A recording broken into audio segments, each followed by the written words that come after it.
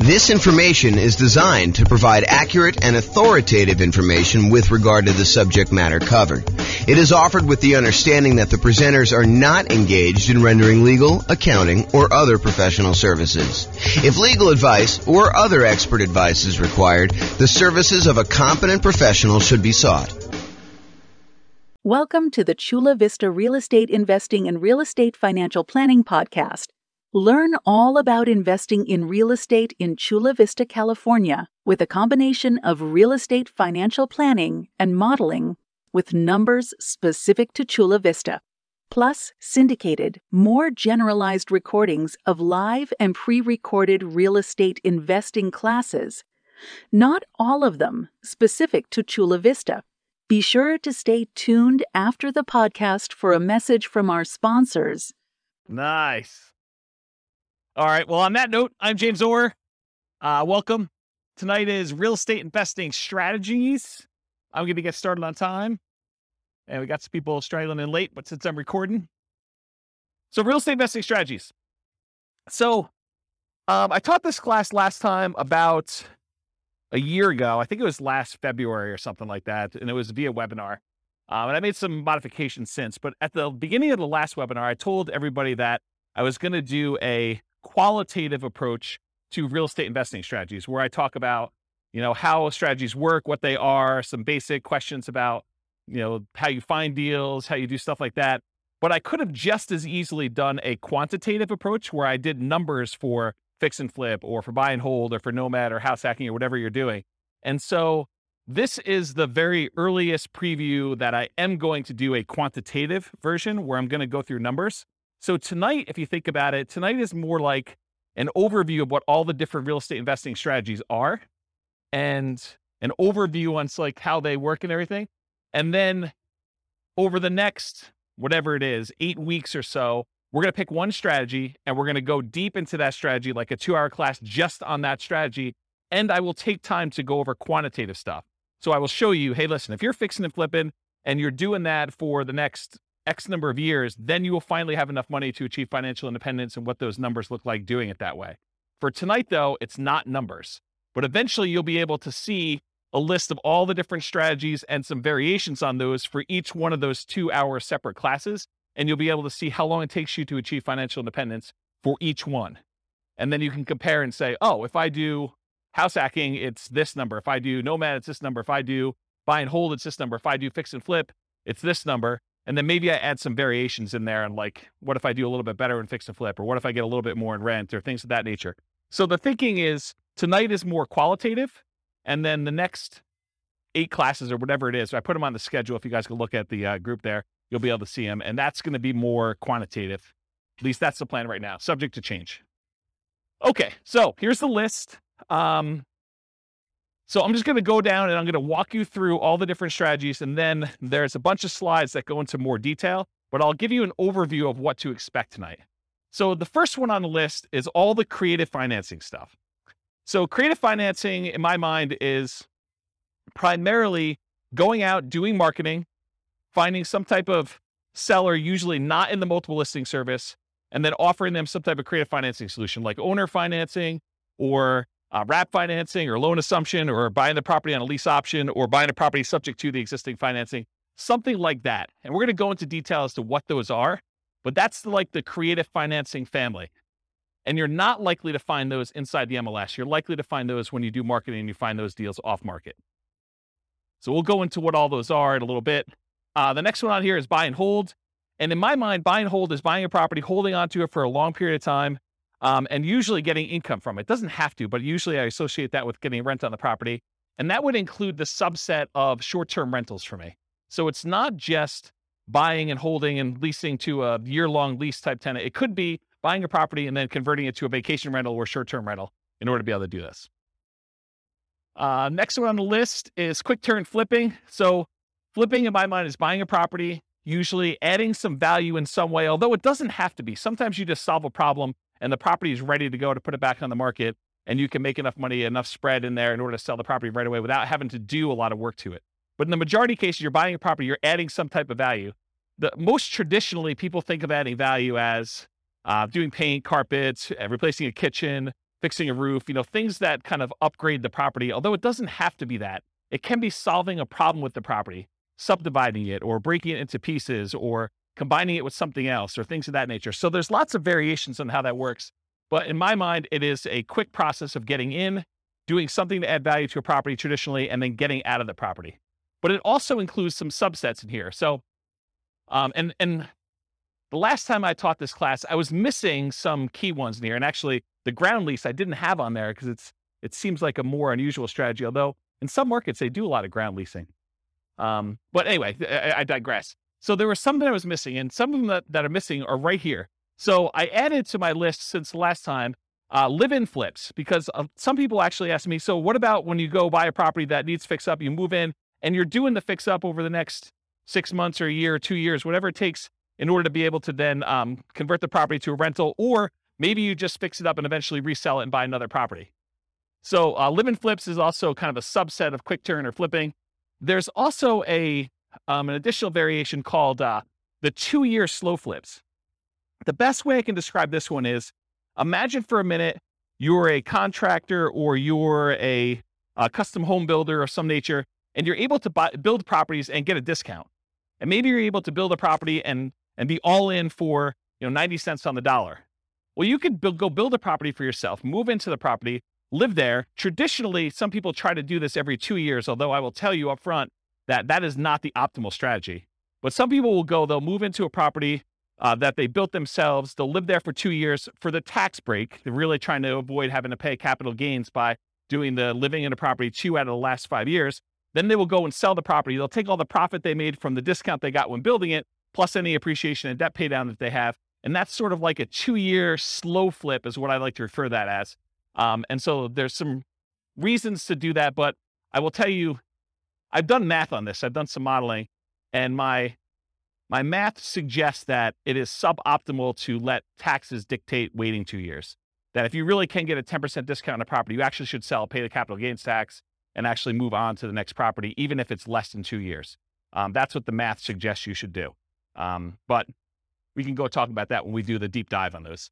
And then finally, I have partnership flips in here as well. Partnership flips, if you guys haven't heard of this concept, it's pretty interesting.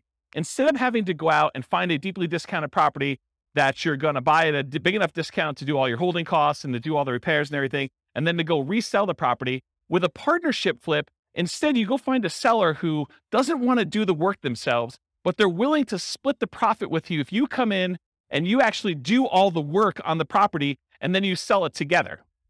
So you don't even have to take ownership of the property. In that case, you just partner. You're almost like a general contractor that says, look, I'll go, hire my guys. I'll go do all the work. I will go, put up the money for the repairs and all this stuff. And then we will then share in the profit that we're going to make on the deal over a set price that we agreed to at the beginning. And so it's an interesting kind of sub fix and flip model to do it that way. Does that make sense? All right. So that's all the quick turn flipping ones. So Nomad, is there anyone here? Oh, I'll just do it for the recording anyway. So Nomad is the process of buying a property, usually as an owner occupant, usually with like a low down loan, like a 3.5% down or a 5% down loan. Sometimes you could do 0% down if you're doing VA or USDA. And you buy a property, you move into the property. You have to do it as an owner occupant in order to get those financing terms. But you move into the property, and according to the terms of the loan that you do, you are required to move into the property and live there for a year. So the lender requires you live in the property for a year. Once the year is up, you buy another property, you convert the last one to a rental property, and you acquire a new one that you move into. And so you can acquire, if you think about this, if you had 20% to put down on a property, by doing the Nomad strategy, you could actually buy 4 rentals for the same 20% down payment. So you do 5% down for the first one, 5% down for the second one, 5% down for the third one, 5% down for the fourth one. And now instead of having, whatever the property values are, if it's a $400,000 property, now instead of having one $400,000 rental that you put 20% down on, now you have $1.6 million, 4 times 400 worth of real estate that you have an asset base that's growing. You have 4 rentals that are all growing and going to eventually be paid off and you'll have cash flow on. So that's what the Nomad strategy is. And you could do this. You can repeat this for as many rentals as you want. There's no loan limit for owner-occupant rentals. So you hear about sometimes, not being able to get more than 10 loans if you're going to be an investor before you have to go to some type of portfolio loan or some type of more unusual loan product. Well, with the Nomad strategy, since you're buying properties as an owner-occupant, there is no limit on the number of owner-occupant loans you could do. You can buy your 11th property as an owner-occupant, live there, and actually get a 5% down loan. So interesting that way. Then there's a whole bunch of sub versions of Nomad. There's Nomad by proxy. Nomad by proxy is when you have someone else go and Nomad for you. And actually, Dwayne kind of is one of the people that was suggesting we teach a class on this. But the idea is, let's say your grandparents want to move into the area because they want to be near your grandkids. Well, if you can convince your parents, the kids' grandparents, to actually Nomad on your behalf, maybe you even provide the down payment. They actually are the ones moving every year, and you're buying a new house. So it doesn't have to be you that moves into the properties. It could be a family member. It could be your kids. You could decide, hey, while you're in college for the next 4 years, you are going to move 4 times. And I'm going to help you with down payment, and I'm going to be a co-signer on the loan, but you're going to be the one living in the property. And so you can actually acquire 4 properties over 4 years without you being the one that moves using the Nomad by proxy strategy. Then you can also do Nomad where you house hack. So you move into a property, maybe you rent out a room, or maybe you buy a duplex for the first one, or a triplex, or a fourplex, and you have roommates, or you have like housemates in the units next to you while you do this. And so Nomad with house hacking is combining the Nomad strategy where you're serially buying houses, sequentially buying them 1 a year, with another strategy of like house hacking. Nomad to short-term rental. This is a new one that a lot of people may not have seen before, but one of the challenges we're seeing, at least in our market here in Northern Colorado, and probably across the country, is this: prices have gone up so much and rents have gone up, but not quite as much as prices. And interest rates have risen such that it's getting harder and harder to cash flow on properties, especially when you're only putting 5% down. And so one of the solutions to that is to actually Nomad into a property, live there for a year, and maybe even during the year, you actually rent it out, vacation rental by owner, or Airbnb or something like that. Where you are buying the property and you're doing short-term rental in order to get some income on it. But then maybe after you move out, instead of converting it to a lease with a 1-year tenant, you can get a lot more income and net a lot more income if you convert it to short-term rentals. The challenge is you probably need to pick slightly different properties when you're nomading originally. You might not want to do, a property on the outskirt of town where we've been buying a lot of nomad properties lately. This might be one where you're willing to pay a small premium to have it more in town in a more walkable part of the area. And you pay a premium for that. So you want to make sure that you got your strategies right, but you could then convert those to more of a short-term rental after you nomad in the property. And that could help solve some of your cash flow problems until rents increase enough where it's no longer an issue. And then you could reduce your workload by not having to manage those short-term rentals and convert them to long-term rentals. So does that make sense? So there probably are regulations, and I don't know what they are. So we'd want to go check in with the city and find out if the one that you're considering is able to be converted to a short-term rental.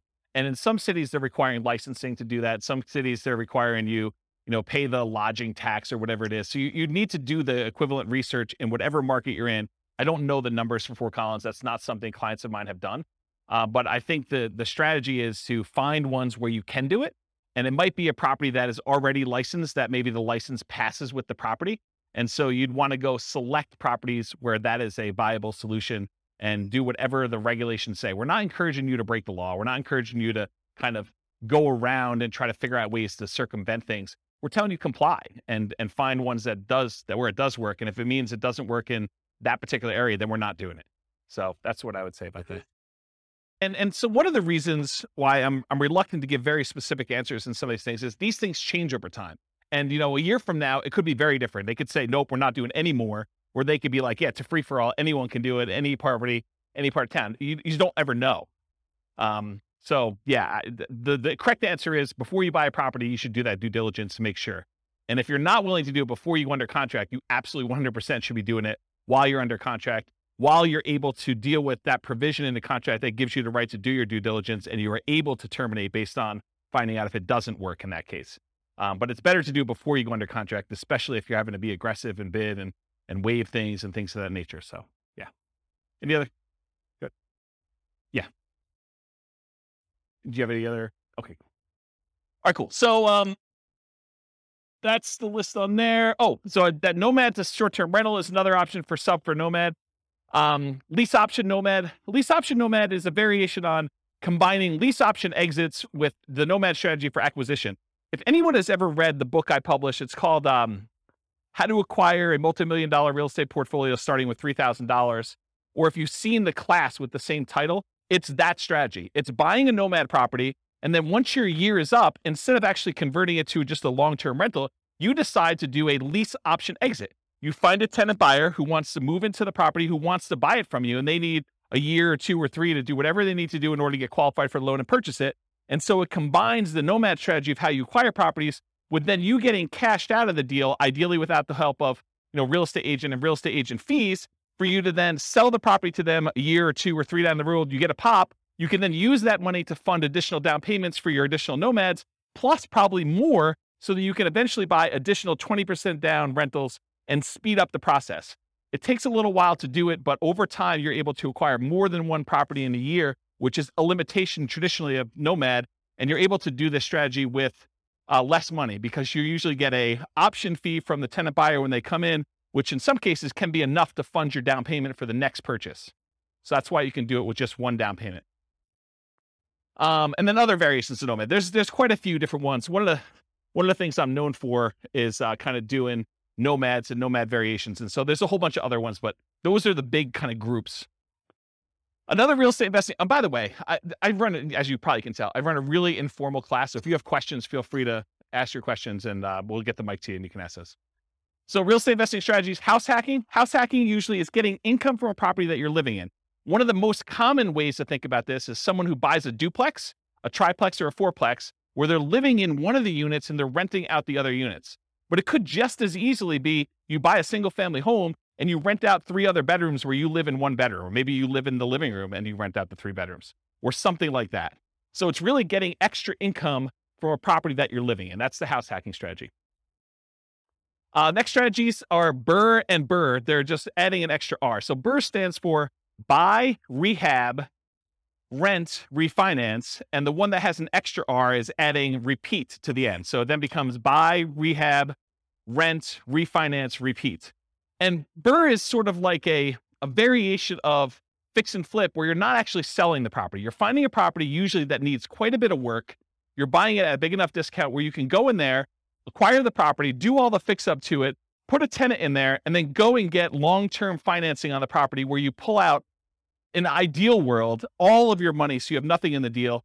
In most cases, in a practical sense, most of the time you can go and you can buy a property and leave minimal amount in. And minimal, it's probably going to be in the neighborhood of 5% or so in most markets. Although you can find ones where you leave nothing in the deal, and you can find ones where it's considerably more that you have to leave in the deal in order to do that. So that's what BRRRR is. Wholesaling and wholetailing. I'll start with wholesaling. Wholesaling is usually the process of finding a property, usually off market. It's usually not in the MLS. It's usually off market, where you do advertising, you find a seller, oftentimes a motivated seller.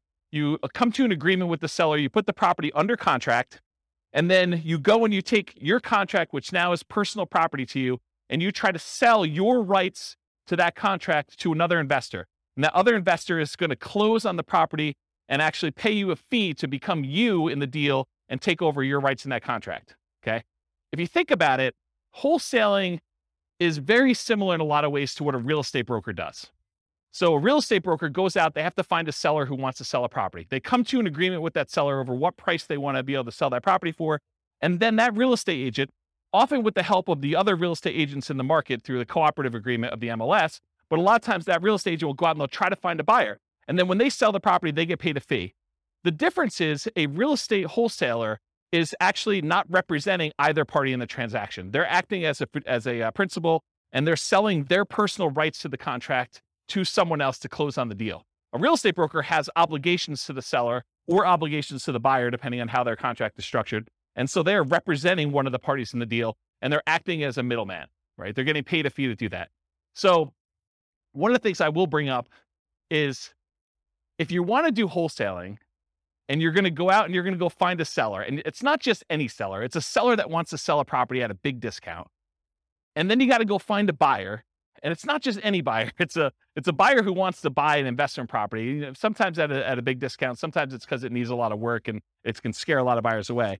But if you've got to go do the work of finding these rare sellers and finding these somewhat rare buyers and then get paid a fee in the middle for doing that, why not just become a real estate agent and actually go find any seller and then have other real estate agents in the market come find their buyers for you, where you still get paid a fee. Sometimes it's as much as you'd get at a wholesaler. Sometimes it's more. Sometimes it's a little bit less. But then you don't have to do both sides. You can only do one side. In fact, if you want to just go find all the investors that want deals, you could just represent the buyers finding deals for them. And you don't have to go find the sellers, or you can just find the sellers and do it. So I don't know. You're welcome to wholesale, but I've got some different thoughts on that.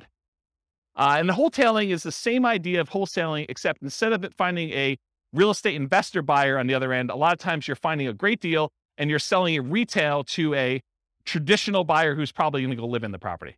And so wholetailing is like wholesaling, except you're selling it to a retail buyer. Any questions on any of this? I'm going really fast because I know that I've got a lot of ground to cover. So if I'm confusing anybody, I know some people in this room could teach this class, but I know there's other people that I don't know. And so I don't know what your level of experience is. So if we got questions, let me know. Okay. All right. Options and option auction. So you can go and acquire an option to buy a property. This is not lease optioning where you're leasing the property and you have the rights to buy it. This is just the option where it says, hey, look, I want to be able to buy your property for you for a specific price sometime before a specific date. And so you get the rights to be able to acquire property at a pre-agreed upon price for a specific period of time, often for some money. And so the example I like to use, which is an easy one to understand, although most of them are not this clear cut, but imagine for a minute, you think, or you know that Walmart is coming to town, and you know of a property that the person who owns it does not know about Walmart, and it's not imminent. Walmart may come to town in the next 3 to 5 years, okay? So they're like, hey, look, my property is worth $200,000. You come to them and you say, look, I'll give you $500 for the rights to be able to buy your property for $300,000, $100,000 more than what it's worth today, anytime in the next 5 years. I give you $500 today, and I'll be able to buy it for $300,000. And they think to themselves, it's only worth $200,000 today. This guy wants to give me money to be able to buy it for $300,000. Even if they bought it for $300,000, that's a deal. I would take that. And so they think to themselves, $500, that's free money to me. And they sign an option agreement. Well, 3 years later, Walmart comes into town and you're the holdout. The lot that they want, the corner that they want in town is the one that Walmart wants to build on. And Walmart's coming in and say, look, what's it going to take? And you know that they'll buy it for $400,000. So now you exercise your option. You buy it from the guy for $300,000 because you had enough foresight to get it under contract with an option agreement. You gave them $500. And now Walmart is willing to pay you $400. So you buy it for $300, you sell it to Walmart for $400, and you made $100,000. What happens if Walmart didn't come to town? Well, you're out $500. Okay. So that's the idea behind an option. Now there's a variation to this. It's the option auction strategy. This is another cash flow strategy if you're looking to make money in the short term. So the idea is you go out, you do marketing, you find some type of seller who's somewhat motivated. You come to an agreement on terms for a price that you have an option to buy the property from them for. You get your option in place with the seller. Then you go out and you do a marketing blitz where you do, there's a book on this. I think it's by Bill Efros, I think. It's a 7-day sale. And the idea is you go and you do a marketing blitz for a week or a weekend, and you basically have everyone come through an open house. And then on Sunday night, you ask people who is interested in bidding on this property, and you run an auction in order to sell that property to the highest bidder via, round robin telephone that evening. So basically you call up the first guy, says, the bidding is going to start at $200,000. And it's usually below market where you started at. Would you like to bid $200,000? They're like, yes, great. You call the next guy in the list. Would you like to bid $205,000? Yes. Okay, great. You keep moving around until people drop out, and whatever the price it gets to, as long as it's above your reserve amount, your minimum that you have, then you sell the property, you sell your option to them, and they close on the property and they buy it, and you collect the difference between the numbers. So that's what option auction is. Come on and have a seat. So that's what option auction is. To be kind of comprehensive, I put in here real estate investment trust. It's sort of the odd one out, right? Because a real estate investment trust is not as much a real estate investing strategy as it is a very passive, you're participating in someone else doing some type of large scale real estate syndication. And so you come in, usually through a stockbroker, you pay some money in order to become one of the cash partners in a deal in order to acquire, usually like larger buildings or larger apartment complexes or things of that nature. And so that's what a real estate investing trust is. I put probate on here. That too is also kind of a weird one because it's not as much a real estate investing strategy as a source of deals. And I wanted to sort of be comprehensive about it because it didn't really fit in with everything else. But you could go to state attorneys or probate attorneys, and a lot of times they are dealing with the estate and they don't want to have a piece of real estate in the estate. They want liquidity. they want to have the money to distribute to the heirs instead of a piece of property, especially if it's a large portion of net worth and they can't evenly divide it pretty clearly. So a lot of times they'll go and they'll want to sell a property, and you could come in as a real estate investor. And sometimes these properties, because a lot of times it's elderly people that haven't maintained their property appropriately, they need work or updating. And so a sort of can be an option for a fix and flipper or a burr person or someone who wants to, maybe even nomad into it or something like that. But it's more of a source of deals. So you can get the list of people that are in probate. Probate's when someone dies, in case you didn't know. So someone passed away, they go into probate, and their estate needs to get distributed. So that the process of distributing the assets is called probate. So you can go find those deals that way. And then they have to publish that in the paper, so it becomes a public list. So it's a source of places you can market to. Short sales and foreclosures. Again, this is just a source of deals. I mean, short sales is when a seller needs to get the permission from the bank to pay less than what the balance on the mortgage that's due in order to facilitate a sale. So let's say you have a $400,000 property. Someone owes $400,000. And in order to be able to sell the property, the bank has to say, hey, I'm willing to accept slightly less than $400,000 in order to get this sold. Otherwise, it's going to go into foreclosure. We saw a lot of these during 2008, 2009, 2010 kind of era. And since then, we haven't seen very many at all. But this may come back, right? It may come back at some point in the future. So really, that's a strategy where you go and they're usually listed inside the multiple listing service because the real estate agent is usually listing it for the seller, and the seller has gotten permission or will get permission from the bank to accept less than what's owed in order to let a sale go through. And so that's a way to get properties that way. And then foreclosures is once the bank has to take ownership of the property back. So they will foreclose on the property in order to get ownership from the seller who is not paying on their mortgage. So now the bank owns the property. In most cases, during the foreclosure process, there's a foreclosure sale, a lot of times at the courthouse, and the bank will have to bid to get their property back, or other people can bid more than what they owe and try to buy the property that way. But if the other people don't bid it up, then the bank actually forecloses. They take ownership of the property, and then they usually turn around and list it in the MLS as a foreclosure. It's a bank-owned foreclosure inside the MLS, and then real estate investors or anyone can go in there and buy those properties from the MLS, but they're bank-owned. So I think I covered all those. So tax liens and tax deeds. So you could go, if you don't pay your property taxes, the county wants the money that you would otherwise have from property taxes in order to be able to do their good work, do their roads and schools and all that other stuff. So what they often will do is they'll say, hey, if you're an investor, you can come in and you can pay the property taxes on behalf of Johnny Seller or Johnny Homeowner. Johnny Homeowner hasn't paid the property taxes, so you as the investor come in, you pay the taxes on behalf of Johnny Homeowner to the city or the county, and then Johnny Homeowner needs to actually pay you the taxes back plus an interest rate.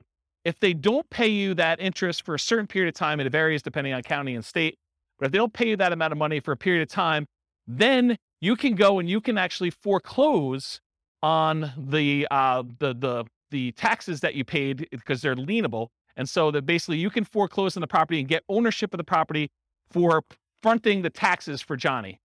Now, in most cases, Johnny has an escrow statement through the mortgage company, and the mortgage company is going to probably pay those taxes because if you go foreclose on it, it wipes out the mortgage in a lot of cases. And so the mortgage company wants to protect its security interest in the property, and they're going to make it whole and pay the fees on top of that. And they're just going to go ahead and add it to what Johnny owes in some form or another.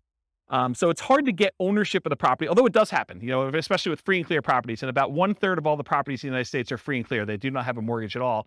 But if that person doesn't pay their property taxes, and the county is trying to notify them, so it's not like a secret that these things are happening. But if you go and you pay that, then you have a chance of getting your money back plus interest or ownership of the property if you foreclose on that property. Does that make sense? And tax deeds, in some counties or states, there are properties where it's already past the period of time where you can foreclose. You can literally go into the tax office, say, what tax liens or tax deeds or stuff that you have on hand, and you can go and say, okay, I want one that is already past the period of time, and I can initiate foreclosure proceedings right away. And so there's a way to do that where you kind of do it. And these have become much more popular. There was a time when this was sort of like a hidden secret for people, but at this point, it's pretty well publicized and pretty well known. Any questions on this? You guys know about all these? Is this like me? Okay, this is like all new information for everybody. Okay, and then finally on my list, partnerships / syndication, which I sort of think of in some of the same ways. So when you have a partnership, I like to break down when you do real estate partnerships into 3 roles. There's like the deal maker / syndicator. That's like one role. And that's the person who goes out there, they find the deal, then they're the ones going out and finding the money. They're the ones going out finding the financing, and they're going to oversee the work and they're going to oversee the project and do it. That's the deal maker syndicator role. Then there's the money partner role. Those are the people that they invest in the deal. They bring the money to the table, but a lot of times they're not doing the work. And then there's the loan partner, someone who is able to go qualify for a loan and pledge their good credit and their assets for making sure the loan gets paid. And so those are the 3 roles. So that's kind of what I'll have to say about partnership syndications for now. Any questions on these before I move on to more detail? Yeah. You want to do the mic? Thanks, Rob. So in today's Is it on? Yeah, So in today's crazy market, yes. Which one of these strategies is usable right now? Yep. And then when the market turns, which one of these strategies would be good to implement? Really, really good question. And it depends. So it's more nuanced than that. Part of it depends on what you want to do. Like for me, I'm not looking to generate income. So I can eliminate a whole bunch of the income generating ones right away. I don't want to do the labor of fix and flips. I don't want to go out there and do all that work. I definitely don't want to go do wholesaling, right? So even though those strategies could be good strategies now, which right now, they're probably not because the market's so hot, but they could be good strategies, especially as the market transitions. I'm not willing to do those. So part of it is personal preference and what you're looking to get out of it and what you're looking to do. So that's one of their kind of selection criteria. Like as far as like market dynamics go right now, when you have a fast appreciating market, maybe you have a market where you don't know if it's going to continue to appreciate very rapidly because there's some signs that there's high inflation on the horizon, although the Fed just raised interest rates today, 0.5%. And so maybe that'll curb some inflation and suppress some appreciation that we're seeing. But it's really hard to tell. So when you don't know what a market's going to do, I mean, like strategies like buying an option on a property seem like a pretty good thing because you don't have the downside risk. You have very minimal risk. You paid, whatever it is, $500, $5,000 for the rights to be able to buy a property, but you don't know if that's going to pay off or not. And if the market really, really goes down, then you're sort of protected. You have a known downside for that. And so you have some upside there. So you could do things like regular straight up options on properties. You could do things like lease options where you agree to lease a property for a period of time, a year, 2 years, 3 years, and you have an option to buy it for a set price. And if the market goes down, you just say, I'm choosing not to buy it because I don't know what's going to happen in the market. So that could be a strategy for doing that. If you really think the market's going to go up and you have a very long-term horizon, I think buy and hold and nomad and all those long-term wealth building strategies, those are still great. And even with interest rates where they are, what's great about interest rates, and we've been in such a low interest rate environment for so long that my thoughts are you lock in an interest rate, and even though you think to yourself, 5%, that's probably what you're going to get, maybe 5.5 or so on a investor loan right now, that seems really high to what it was 6 months ago or a year ago or whatever it is. But realize what's interesting about interest rates is if interest rates go down in the next year, 2, 3, or 4, or 5, you can always ratchet them down. But as long as you get a 30-year fixed rate loan, you can't go up, right? Unless you're getting an adjustable rate mortgage, which I don't know. I mean, you don't really want to be chasing that thing and have that extra risk exposure out there. Although some people would probably choose to do that if they have deep pockets and they could do that. So it's a much more nuanced question that I don't know if I want to give you like a very specific answer. These are the 3 that you do now, especially since this could be recorded and listened to 5 years from now. But you need to sort of think about, and that's what I'll probably do in the subsequent classes. I'll say, these are good strategies in these types of markets so that you can then go look back and say, oh, I'm in this market. This is what I should be doing, or this is what I shouldn't be doing, or I have very low risk tolerance. I want to do these strategies, or I need cash, so it doesn't matter. I'm going to be doing flips or option auction or whatever else you're going to do for money today, wholesaling, things like that. So I don't know, is that sort of, did I avoid your question tactfully enough where you felt like you got something, but like I didn't actually answer it? Did I do a good job with that? That's good. He's market.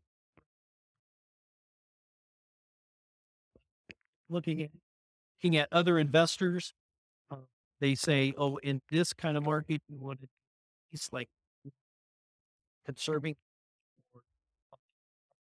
or I don't think this is a conserving cash time. I think in periods of high inflation, anyone who's holding cash is losing ground. Yeah, I think buying assets that go up in value, I think those are things.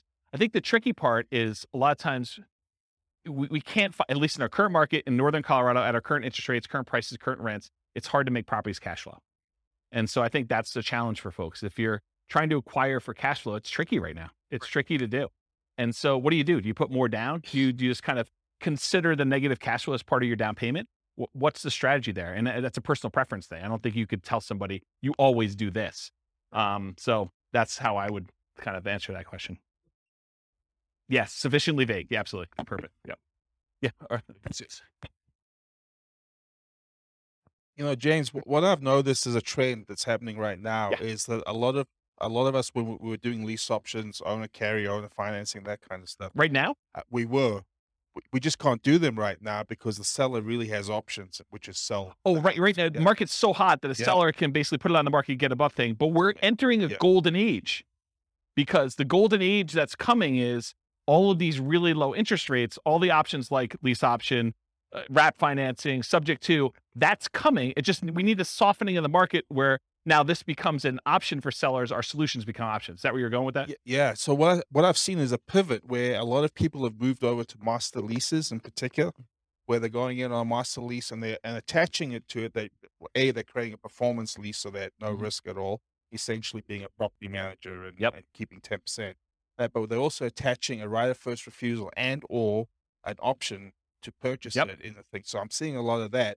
And those are exactly the same people who were doing a lot of lease options before. But it's just kind of interesting. They're trying to position themselves for that golden age, which is coming in 2 years' time, right? Yeah, I don't know if it's 2 years, but yes, I think we're coming into a period where, for the last, whatever it's been, 3 years, 4 years, we've seen these extremely low interest rates. And so at some point in the future, the market shifts and sellers start to struggle with being able to sell their properties. Maybe there's a glut of properties that are for sale and not enough buyers. And now investors come in and they add liquidity to the market historically. And so now you could come in and you can find sellers that are in situations where a offer to buy a property subject to, or a wrap financing, or a lease with an option, those become attractive to certain sellers at certain periods of time. And so now you can come in and you can take advantage of the really low interest rates we saw historically last few years, a few years in the future. But that's not here yet, right? And so we're sort of like waiting for a period where the market has shifted enough and you can take advantage of different strategies at different times. So I don't know. That's where I am with that. Hopefully that's helpful. Yep. Yeah.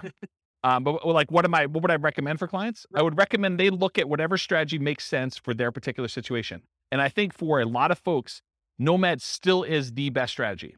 It takes very little down payment. It takes relatively small amount of time. It's a really good way to dollar cost average or dollar value average into the market, one per year over time until something shifts. And so for the people that are on limited down payments, it's a great way to get in and acquire properties. For someone who has a lot of assets and they're sort of waiting for the best time to buy with those assets, then buying a property a year with a very small investment in order to acquire that doesn't seem like a bad thing to do with a tiny bit of your asset pool that you're going to deploy. So I like Nomad for that reason. If you're trying to like, hey, I've got $1 million or $2 million or $5 million and I need to place it because I don't like the risks of the stock market right now or whatever else I've got, and I got to put it into real estate, it's a tricky time because it's hard to produce cash flow unless you put a lot more down. You're buying properties all cash, or you're putting 25, 30, 35% down, at least in our market. In other markets may be different, right? So it depends on the client and what they're doing. You're a real estate broker. You sort of know this. The thinking is you have to go to the client and find out what they're trying to accomplish and say, these are the options that you can do based on what you're trying to accomplish. This one's not amazing right now, but where else can you do better than, and you tell them what the numbers are for that deal at that time in the market right then, right? So we run numbers with Nomad right now. Cash flow is really negative, right? When you kind of do it in our marketplace, but you look at the overall return. Can you beat this? And where can you beat it? Long term. Not even long term. You say in the next year, this is what we expect this Nomad property to do. It's, negative X in cash flow. It's positive X in depreciation. It's, positive X in appreciation and positive X in a down payment. Overall, it's net, whatever, positive or negative. In most cases, it's still going to be net positive, right? It's still going to be a positive return, even with really negative cash flow. So you look at that and you say, Can you beat this return somewhere else? Otherwise, let's do one Nomad property. You got to wait a year anyway before you can do the next one. There's no pressure. We can just, if the market changes and we have to shift, not a big deal. You have a property. You could live in it. You could sell it. You convert it to a rental. You could do short-term rental, whatever you want to do with it. Now you've got one asset. Then we decide, we go out 9 months into the future and you reevaluate the kind of playing field at that point. You say, okay, I've got this amount of down payment. This is what the market looks like. This is what interest rates are. This is what rents are. This is what prices are. What can we do? And so I think you then look and you make decisions. Unless somebody has a lot of money and they're trying to deploy it right away, that's the big risk of what do you do with all of it? Do you space it out? Do you make one big investment and try to acquire a whole bunch of properties? Are you trying to buy some big multifamily, which is hard to do in our marketplace and cap rates are kind of wacky right now to begin with? I think so. I think they're slowing down because it's hard to even get deals. The last 6 months in our marketplace, probably longer than that, but the last 6 months in our marketplace, we've seen people bidding on properties where there were 20 offers. And it's hard to do 5% down for Nomad and make up 10% additional in price as a down payment. Now you're at 15% down, right? I'm rounding, but it's more than the 5% down. So it's hard to do that in this marketplace. If we see some slowing down where it's more reasonable, where you have 1 or 2 offers on a property, or you're buying new construction where there's not a bidding war or something like that, that's a much more reasonable thing for a Nomad to do, come in and do it, even with the negative cash flow in a lot of cases. So there was a class we did, it might have been one of the last classes I did before I kind of stopped doing classes. It was called, Is Nomad Dead? And that was a discussion about this, because there was a class where it was a discussion about, when I first started teaching Nomad, it was whatever it was, $250,000 properties. And now the same properties in the same neighborhood that my clients were buying for $250 were now like $420 or something like that. So, and the rents hadn't gone up that much. They'd gone up, but not quite that much. So we ran the numbers of then versus today. And I showed them the difference of what it was like buying Nomad in the golden age, which it really wasn't a golden age. It was just whatever the market was at the time. And then what it was then. And I said, okay, so here are the numbers back then. Yeah, they're not as good as they are today, but can you beat this somewhere else? If so, go do that, right? I don't have any preference. But if you can't beat that, this seems like a good thing to invest in. And then you can go and make the decision. And I think that's a good way to look at it all the time. Every time you make a decision about Nomad, you're like, okay, this is what it looks like if I could buy today. Should I do that? Or can I do something else? Can I go buy Dogecoin, or can I go buy GameStop, or go buy Twitter, or that, Activision Blizzard, with their acquisition or whatever they're doing. Some of this opportunity where you think, okay, well, I could do better than Nomad. Well, then do that. Okay. Which I maybe just put it on. I don't even think you can decide that, right? That's your choice. But I don't think that's something I would recommend. And there is a number at which someone's like, I can't swallow X dollars negative money. Good discussion. All right. If we go over, it's all you though. Okay, here we go. Because that was slide 1 of 100. All right, here we go. So I wanted to start this early, but I wanted to give you the content of the class first before we got here. So get rich quick versus get rich slow. In general, if you're thinking about, okay, I want to get involved in investing in real estate, there's a need for you to put food on the table, to put gas in the car, to kind of pay for health insurance, whatever you're doing. So you need money to live on. So you need a way to generate income to live on while you build wealth in some form or another. If you have enough assets to acquire properties to generate that income, that's great. Most folks do not, though. They're not coming in with $5 million that they can deploy and buy a whole bunch of rentals and generate cash flow to live on if they're going to do that. So that means you need either one of 2 options. You either need to get a job that provides income to live on, and maybe take some of the capital from that job and deploy it into real estate to then use the real estate to build wealth over time. Or you need to become a real estate entrepreneur and generate income through entrepreneurial activities in the real estate industry. This is essentially starting a real estate business, doing the strategies that are most likely to generate very short-term money, which is really just a job in the real estate field. So jobs in the real estate field look a lot like wholesaling, fix and flip, real estate brokerage, things like that generate money that you could put food on the table in a very reasonable amount of time. Okay. So those are the equivalent of getting a job. So if you're I have a job and I could provide food to live on. Now I'm going to use some of that money to go buy Nomad or Burr or, a property to live in or buy and hold or whatever we're doing here. Or you get a real estate entrepreneurial job and you either use that money to live on and take some of it to reinvest, just like you would from a job. And then you get to kind of cherry pick your deals off the top in some of those kind of positions to do that. Does that make sense? Okay. Then, with all this stuff being said, invest for more passive cash flow and wealth building. So remember, the idea for a lot of folks is to achieve financial independence where their assets are providing enough income where they can support them in the lifestyle that they desire. And one of the ways to get there is cash flow from real estate or money invested in some type of asset, stocks or bonds or something else that is throwing off, some capital growth and or dividends or some type of money coming out there.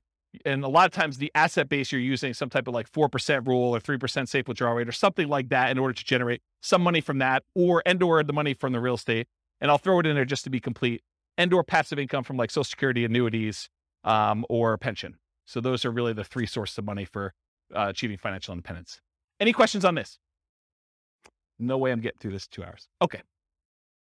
So real estate investing strategy. So tonight I'm going to primarily talk about which is on the next slide, but the entry, the holding period, and the exit period. Because remember, real estate investing strategies, what is a strategy? It's a unique combination of how you get into the deal, how you hold the deal, and how you get out of the deal. That's sort of what the definition of a strategy is. And so in this case, tonight, I'm going to talk about entry, different ways to finance acquiring properties, different ways that you can acquire properties through different channels, holding period, whether it's an active or passive investment, the duration of your hold. If you're wholesaling, you're kind of just flipping your contract. If you're doing a flip and it's 3 to 6 months, or if you're doing like buy and hold forever or nomading or something like that.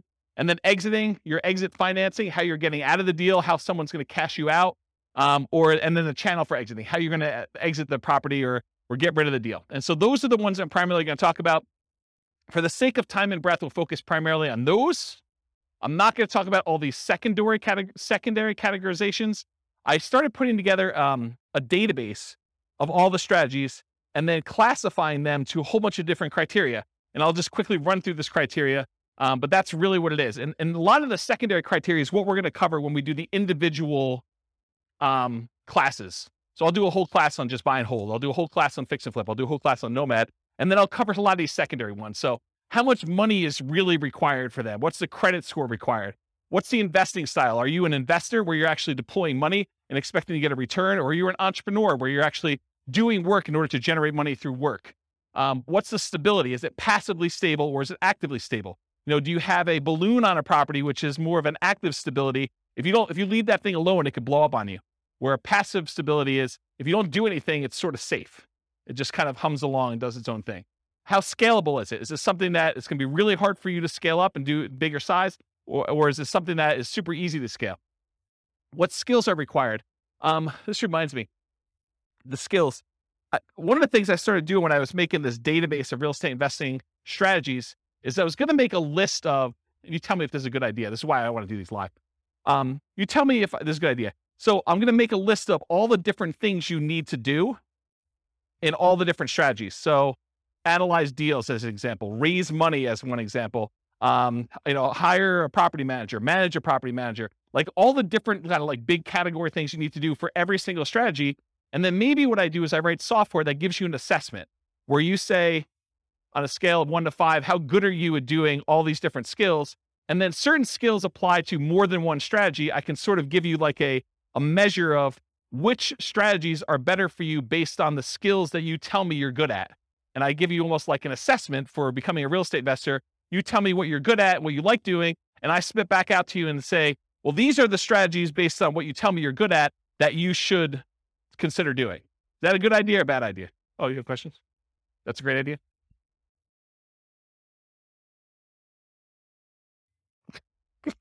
You can't wait to talk. No, I think it's good. I Okay. think you also, though, have to put in there, what is their risk tolerance for those? That's probably another one. Right? That's probably another like asset assessment kind of question, right?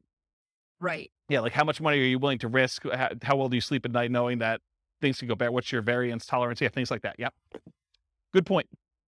So skills required, sales, analysis, property management as some examples. What's your risk exposure rating? Like how risky is the strategy overall? What's your profit timing? Is it cash now, cash flow, wealth building? What kind of subgroups you would direct market to? Probate being an example, high equity being another example, low equity being another example. What are the best markets? I think this is to your question more up, like where you're talking about, is this a soft market strategy? Is this a hot market strategy? Availability, like, are these like really rare deals? Are you very likely to not find any? Or is this like something you can go out and you can buy today? And then can you invest using retirement accounts? Kind of another one on there. So those are like my secondary criteria. We're not going to talk a lot about those tonight. It's primarily going to be this primary categorization. All right, so here's a visual. There's no way I'm going to get through this. Here's a visual of the three different things. So the entry, the holding period, and the exit.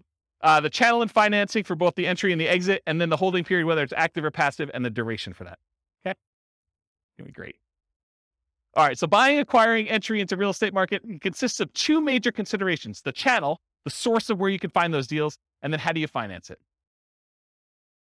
All right, financing when buying. So these are the lists of all the different ways to kind of finance or fund the acquisition of a particular strategy. So cash, it's a really obvious one. You want to go buy a property, you put up all the cash, you go buy it. But there's also cash equivalents.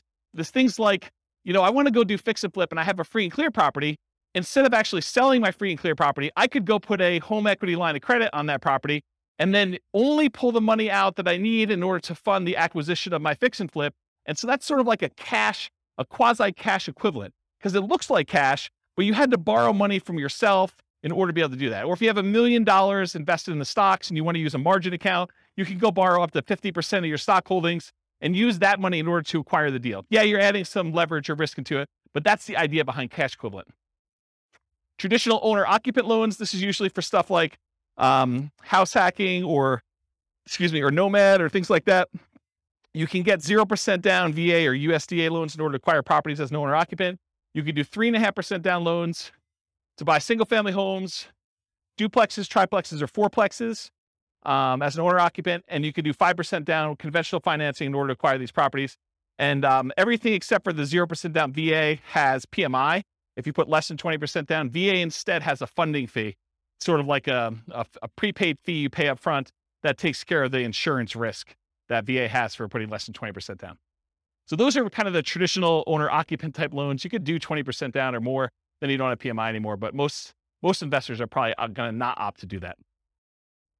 Traditional non-owner-occupant loans, that's usually 20% down. A lot of times we will move to 25% down because the interest rate is so much better, moving to 25% down. And the cash flow improves a little bit because you're borrowing a little bit less. So a lot of times you'll do that. There are 15, as of right now, there are 15% down non-owner-occupant loans you can get. They usually have PMI associated with them. And depending on what you're going for, you're trying to make more of an appreciation play or you're making more of a cash flow play, you would choose those loans based on what you're trying to do there, in my opinion. Creative financing, we talked a little bit about these. I'll go into detail a little later, but there's owner financing. That's when the owner of the property acts like the bank. They allow you to make monthly payments to them in order to buy the property. There's wrap financing, where the owner of the property has a loan in place that they have with a bank or something like that. And they're saying, hey, look, I owe $50,000 on this property, but you want to buy it from me for $400,000. So I'll tell you what I'll do. I will offer you owner financing, but we have to make part of the payment go to the $50,000 underlying loan. So I'm going to wrap the $50,000 loan. You're going to make a payment to me for $1,500 a month, and $300 of that I'm going to pay to the underlying $50,000 mortgage on the property. So they've wrapped their own loan and they've offered you the ability to do that. So that's an example of wrap financing. Loan assumption is when you formally go to a bank and you formally assume the loan. You qualify in a lot of cases to assume the loan. They make sure that the loan gets switched to your name. You are now formally responsible. That loan shows up on your credit report. That's what loan assumption is. Then the next one is all the rent-to-own family. That's rent-to-own, lease option, lease purchase. Those are the rent-to-own type things. That's another way to acquire properties. Agreement for deed. This is like when you buy your car, you don't technically own your car until after you paid off the loan that you have from the bank. And so this is sort of like the car loan version of buying a house. You have a contract in place, you make monthly payments on that contract, and then when you've made all the payments on that contract, then and only then the seller actually provides you a deed to the property that says you own it. Okay? And then subject to. Subject to is where you actually transfer, the seller deeds you the property. You now are the owner of the property because deed signifies ownership. So the seller deeds you the property, but you do not pay off the mortgage. You just start sending in payments to the bank on that underlying mortgage. You do not go to the lender and say, I would like to formally assume that loan. You basically just say, seller has deeded me the property. I'm making payments on the seller's old mortgage, and you're not paying it off until it's paid off through its normal payment process or you sell it. Okay? So that's the difference between subject to and loan assumption. You can partner on a deal. The partner can do any of these, right? They can go get cash. They can do traditional non-owner occupied financing, or maybe they do something else. No financing required. So in some cases, like when you're wholesaling, you may not need financing. You're actually getting a property under contract and you're selling the rights to your contract. So you may not need financing on it at all. Hard money. A lot of times if you're buying a fix and flip property, you will go get a professional lender who's used to lending on properties that need fix up. And a lot of times they'll do, 70% loan to value or 80% loan to value, or 65% loan to value. A lot of times there'll be points.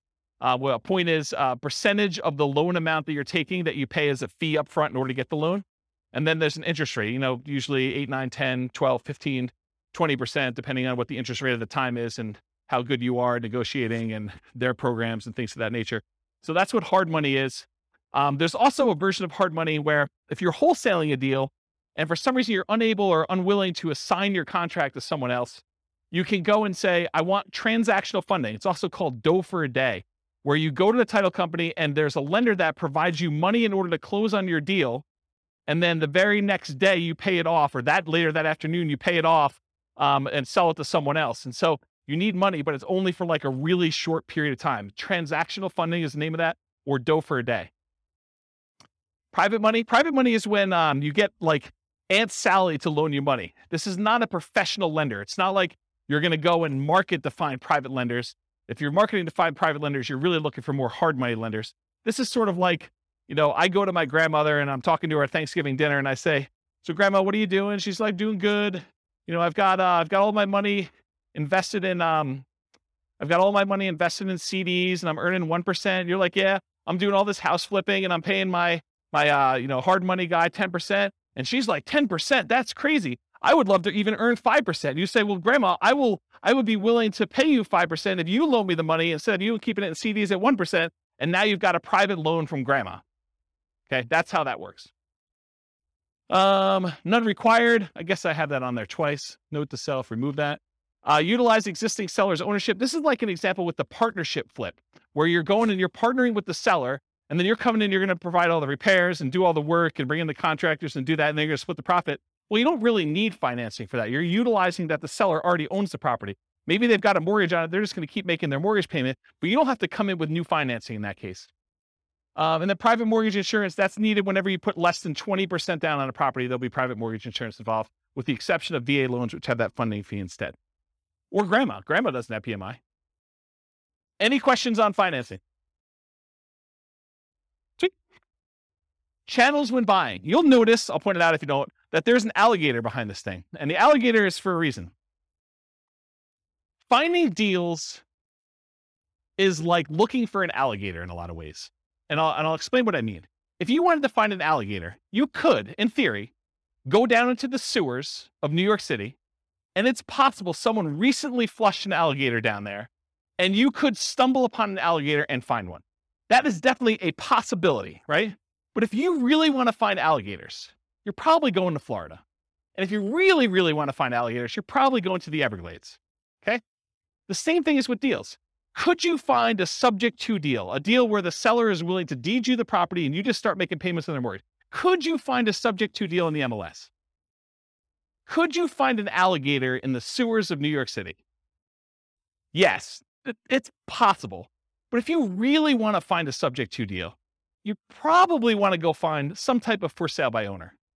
And probably, if you really want to do it, and that's like the Florida equivalent, you probably want to actually go and find a for sale by owner that's not already marketing their property and doing the advertising themselves and looking for a little more of like a retail buyer.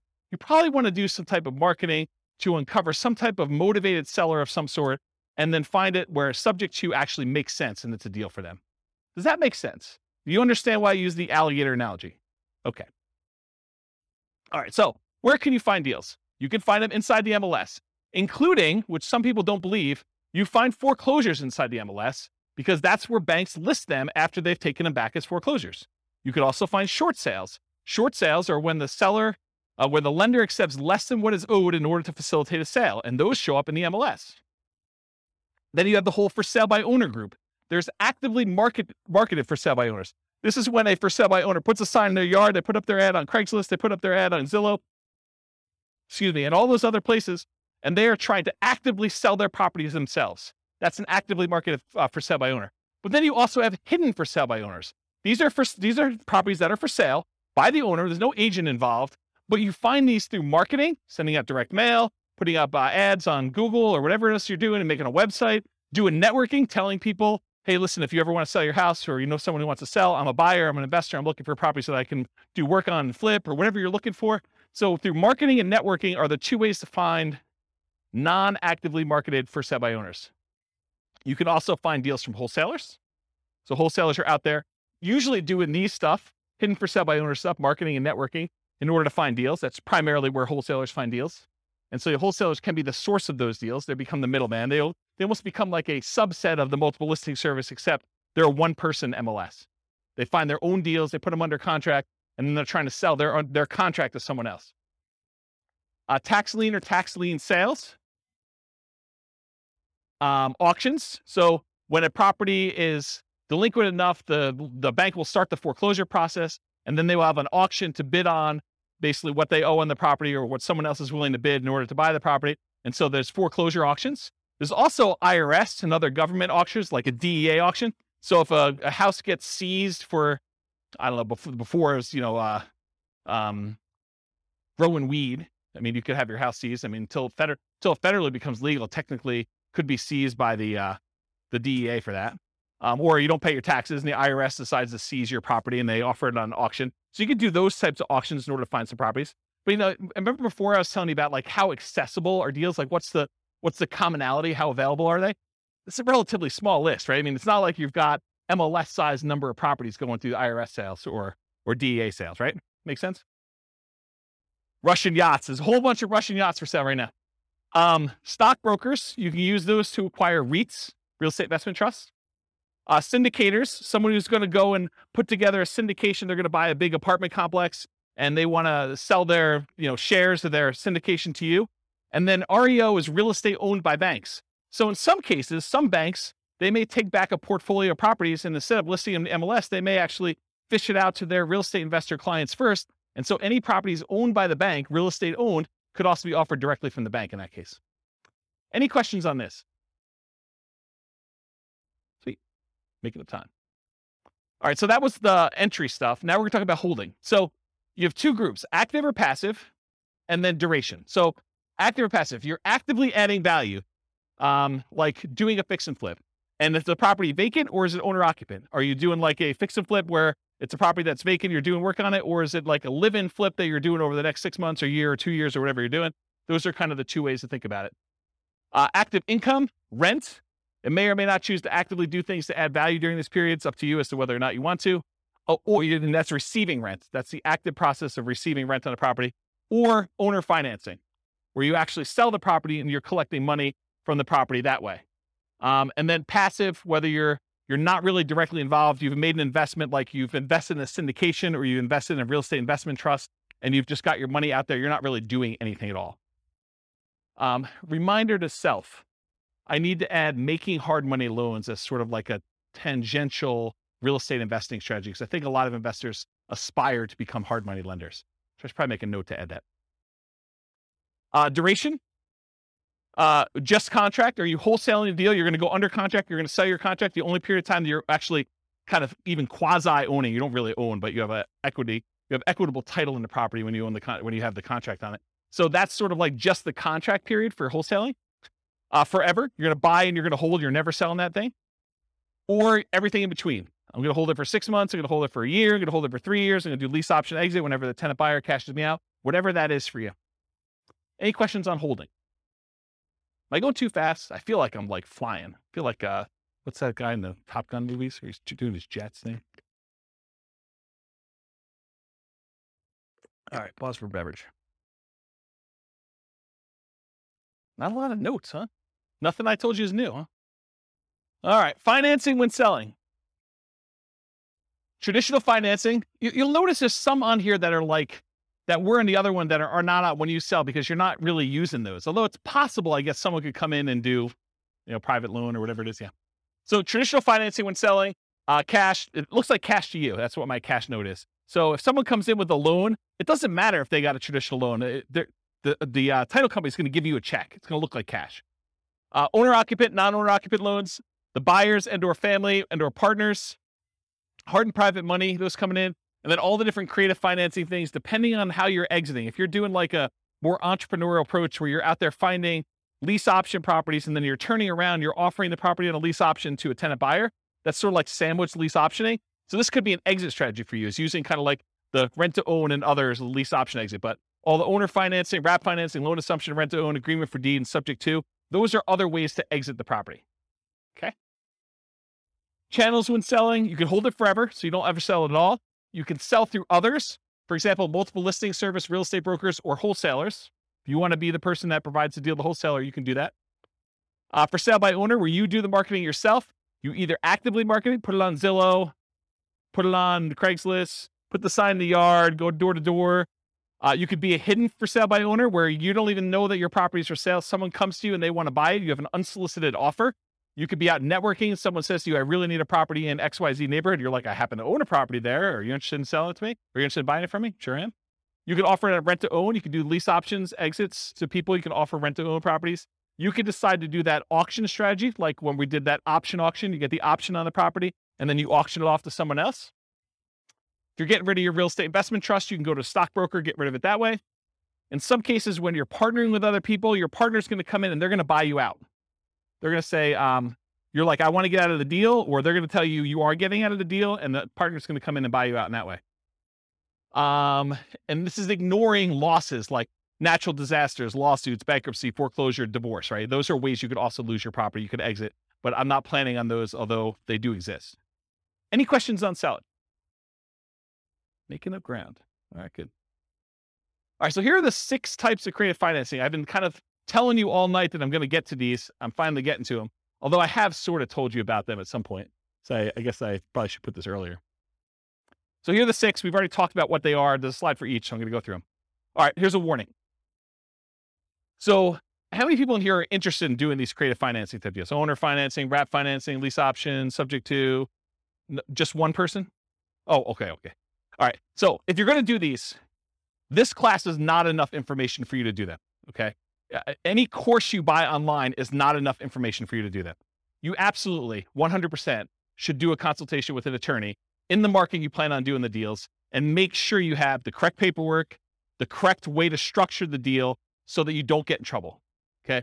There's a slide on this coming up, but this is like you're given great power, which with it comes great responsibility. You could really screw somebody over with this, and you could screw them over like unintentionally. You just structure it wrong and you don't realize it. And then something happens to you and it's bad. Okay. So you really, really want to make sure, and you don't know what you don't know, right? Like everyone thinks, oh, I did the course. I paid the $1,000. I got the whole thing done. I mean, I got 8 hours of training on how to do lease options. I know everything. Maybe not. Maybe not there. Okay. So I strongly recommend you always get the advice of and use an attorney use an attorney on all creative transactions. Now, after you've done 1 or 2 of them, can you probably replicate what they did in most cases? Probably, right? I mean, I think that's probably true. Although there's nuance and differences in each deal, and an attorney may save you from making a mistake on one. If you think of it as the attorney is just an expense of getting this kind of creative transaction done, you can look at it as an acquisition cost. I think that's prudent to do. So these can be complex, highly nuanced transactions. If done incorrectly, you can get you in expensive trouble. Whatever it is, $1,000 or $2,000 you pay for an attorney to do it right could save you $500,000 later. So that's a good return on investment, in my opinion. All right. It has to be win-win or no deal. So with great power comes great responsibility. It's from one of the Spider-Man movies. I forget which, but I think that's an appropriate thing to say here. Yes, you probably could structure deals that are not win where you take advantage of people, especially people in sort of like rough situations where they've got things going on, where they're motivated to sell a property for whatever reason. They may not be thinking clearly. They may be in a position where if you were unscrupulous, you could take advantage of them. And for all of you that are local, if I hear about you doing something unscrupulous, if I hear you took advantage of somebody, I will do everything in my power to ruin your business. I'll just tell you straight up. Okay. You'll be removed from this group because I don't want someone looking up your name and saying, oh, so-and-so is part of that investor club. They must have learned how to do this crazy, stupid stuff from there. and I'm going to go ahead and assume that James taught it to him and all that stuff. So our community is small enough that you will be removed from the group, but it will not end there. If I find out that you did something unscrupulous, I will go out of my way to say, do not do business with so-and-so. And it will get ugly. So I'm just telling you up front, don't do it. Okay. You'll be banned from meetings. You'll be removed from a member. I banned, I think it's 13 people at this point from the group, in case you're wondering. You should only do deals that are win-win for all involved. It should be win-win or no deal at all. Does anyone have any questions on that? This is your chance to ask me. Yeah, exactly. All right. No questions? Wow, it got really silent in here. Like, you guys are like, holy crap. I mean, you got to understand, you guys don't pay for these, right? So there's zero incentive for me to keep you around. You guys understand that, right? Like, I'm like, this is sort of like, you're coming here for free. If you're going to do like bad stuff, I don't want you here. And I'm not losing any money by having you not be here. Right? You get that. And in fact, you could hurt me. So there you go. All right. Now that I've kind of gone down that dark hole, what are the benefits of financing? Why would you want to consider doing these types of deals? So little or no down payment required. If you're trying to buy a property with a lease option, it's not like you need to come up with 5% down or 20% down in order to do those types of deals usually. Although it's completely negotiable. It's typically the same benefit as Nomad, except you don't need to move in. With Nomad, we're able to buy a property with 0% down, 3.5% down, 5% down. So a lot of times you can acquire these creative financing deals with similar down payment sizes, except there's no requirement for you to move into the property and live there. So it's great in that way. A traditional down payment, usually 20 to 25%. You can do it with less in some circumstances with that 15% thing. If you're doing more traditional, like non-owner occupant financing. It's possible to buy without bank qualifying. So you don't have to go to a bank and get qualified. You can buy with credit blemishes. If you recently had a bankruptcy or foreclosure or short sale, you should probably be in a good financial position before you start making payments on someone else's loan or telling them that you can perform, because you don't want to be in a situation where you file bankruptcy and you're heading there again and you tell a seller, I could take care of your $2,000 a month payment and I'm good for it. I don't think that's a good idea. So you can buy them with bankruptcy, foreclosure, or short sales, because a lot of times the seller is not going to say to you, hey, I want to pull your credit report. I want to do a full credit check on you. I want to see like all your financials. A lot of times they're allowing you to buy properties without a lot of that background done. Although they can require it, it's a negotiation. You can buy without income qualification. So if you go to a bank, you get traditional financing, they're going to pull everything and do income qualification on you. With a lot of sellers, they're not. You should always disclose material facts. If you're unable to perform, you should not be buying these properties. You should be telling sellers that, this is my situation. And even if it means the deal is going to die, you should disclose that to them. Put them in touch with someone else who could do the deal or partner with someone else who can do the deal. You should always disclose that. Another advantage of doing creative financing, though, is you could buy an LLC or another entity up front. And a lot of times, if you're buying a property through the MLS with traditional financing, you're going to buy in your name. And then after that, you could, if you wanted to, talk to an attorney as to why or why not you may want to do this, but you could move it from your name to an LLC. Some people believe that would trigger the due on sale clause, which gives the lender the right, they're not obligated to, but it gives them the right to actually foreclose on the property or accelerate the loan technically, and then usually foreclosure is the next option.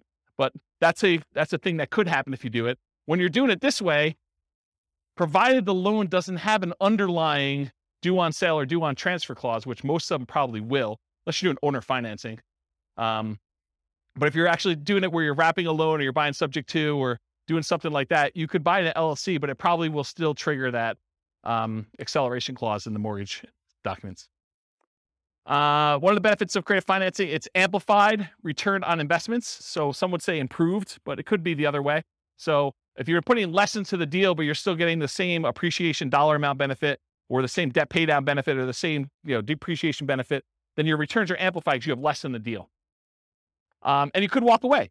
If things really, really got ugly, you could walk away from properties and do stuff. So see my warning the dangers and risks of real estate investing class. Well, if you're doing a lease option, you don't have to exercise your option. You could walk away in that case. Okay. I guess more continued benefits, self-directed IRA or self-directed 401k. In a lot of cases for doing those types of loans, you need to put down 30%, 35% in order to get those loans done. Sometimes even more. So if you're buying a property and you're doing it outside the MLS, you're doing creative financing, you can acquire properties with these self-directed products without having to put 30 or 35% down, which is a huge benefit. You can do partnerships without a credit partner. Remember the 3 roles of credit partners, 3 roles of partnerships. There's the deal maker, there's the credit partner who does the loans, then the cash partner. So you don't need the credit partner anymore if you're coming in and you're taking over a loan, or you're doing lease option, or you're doing owner financing. You don't need that person anymore. Could allow you to buy a property while waiting to qualify for more traditional purchase.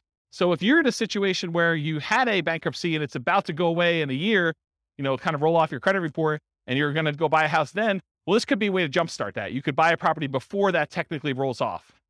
You're fully recovered financially, but it's still on your record. Or maybe you need to increase your income for another year, or maybe you've got great income now, but you need 2 years of tax returns to do something like that. And most of the time when you do creative financing, you're using some type of creative financing exit. You're buying a property with a lease option, and then you're selling it on a lease option to a tenant buyer within a year or 2 or 3 or 4 down the road.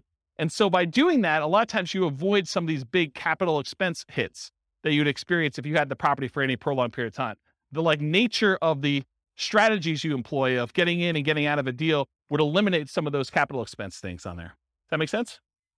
Okay. All right, so here are the downsides, why you might not want to do these types of deals. It's a limited selection of properties, and I cannot overstate this enough. The number of deals you can buy creatively, that you can buy subject to, that you can buy on a lease option, that you can buy with owner financing, is very, very, very, very small compared to the number of properties you have a selection of from the MLS. So what tends to happen is you do all this marketing, you find deals where the seller is motivated enough to do a lease option or a subject to or wrap financing or some other type of creative deal. A lot of times there's something a little bit wacky about that property. If it was a regular property that you had to come up with 20% or 25% down to buy, a lot of times you wouldn't buy that. The only reason it's attractive to you is because it's creative financing. And you're like, man, I'm not sure I even want this property. I think that happens a lot. And so you need to make a decision as to whether you're going to spend a lot more on marketing and have a lot less deal flow, or if you're willing to take on kind of like, I don't know, instead of like an A-class property or an A-plus type property, maybe, and this is not like the A-class property where it's like good neighborhood. It's like, I'm sort of just grading them as overall investment, right? It's not like an A investment. It's more like a C minus. Yeah, I mean, so a lot of times it's that. Occasionally you'll come across something amazing. Like I bought my own personal residence that I lived in for many, many years subject to. And that was an awesome property. I lived there for, 13 years, 15, more than that maybe. So a long time, but it was exceptional. It wasn't like that was what was coming down the pipeline every day. Okay. So buying traditionally, when you go and you're like, hey, look, I'm going to Nomad. One of the great things about Nomad is this low down payment, but you have the selection of the entire MLS. You get like wide choice.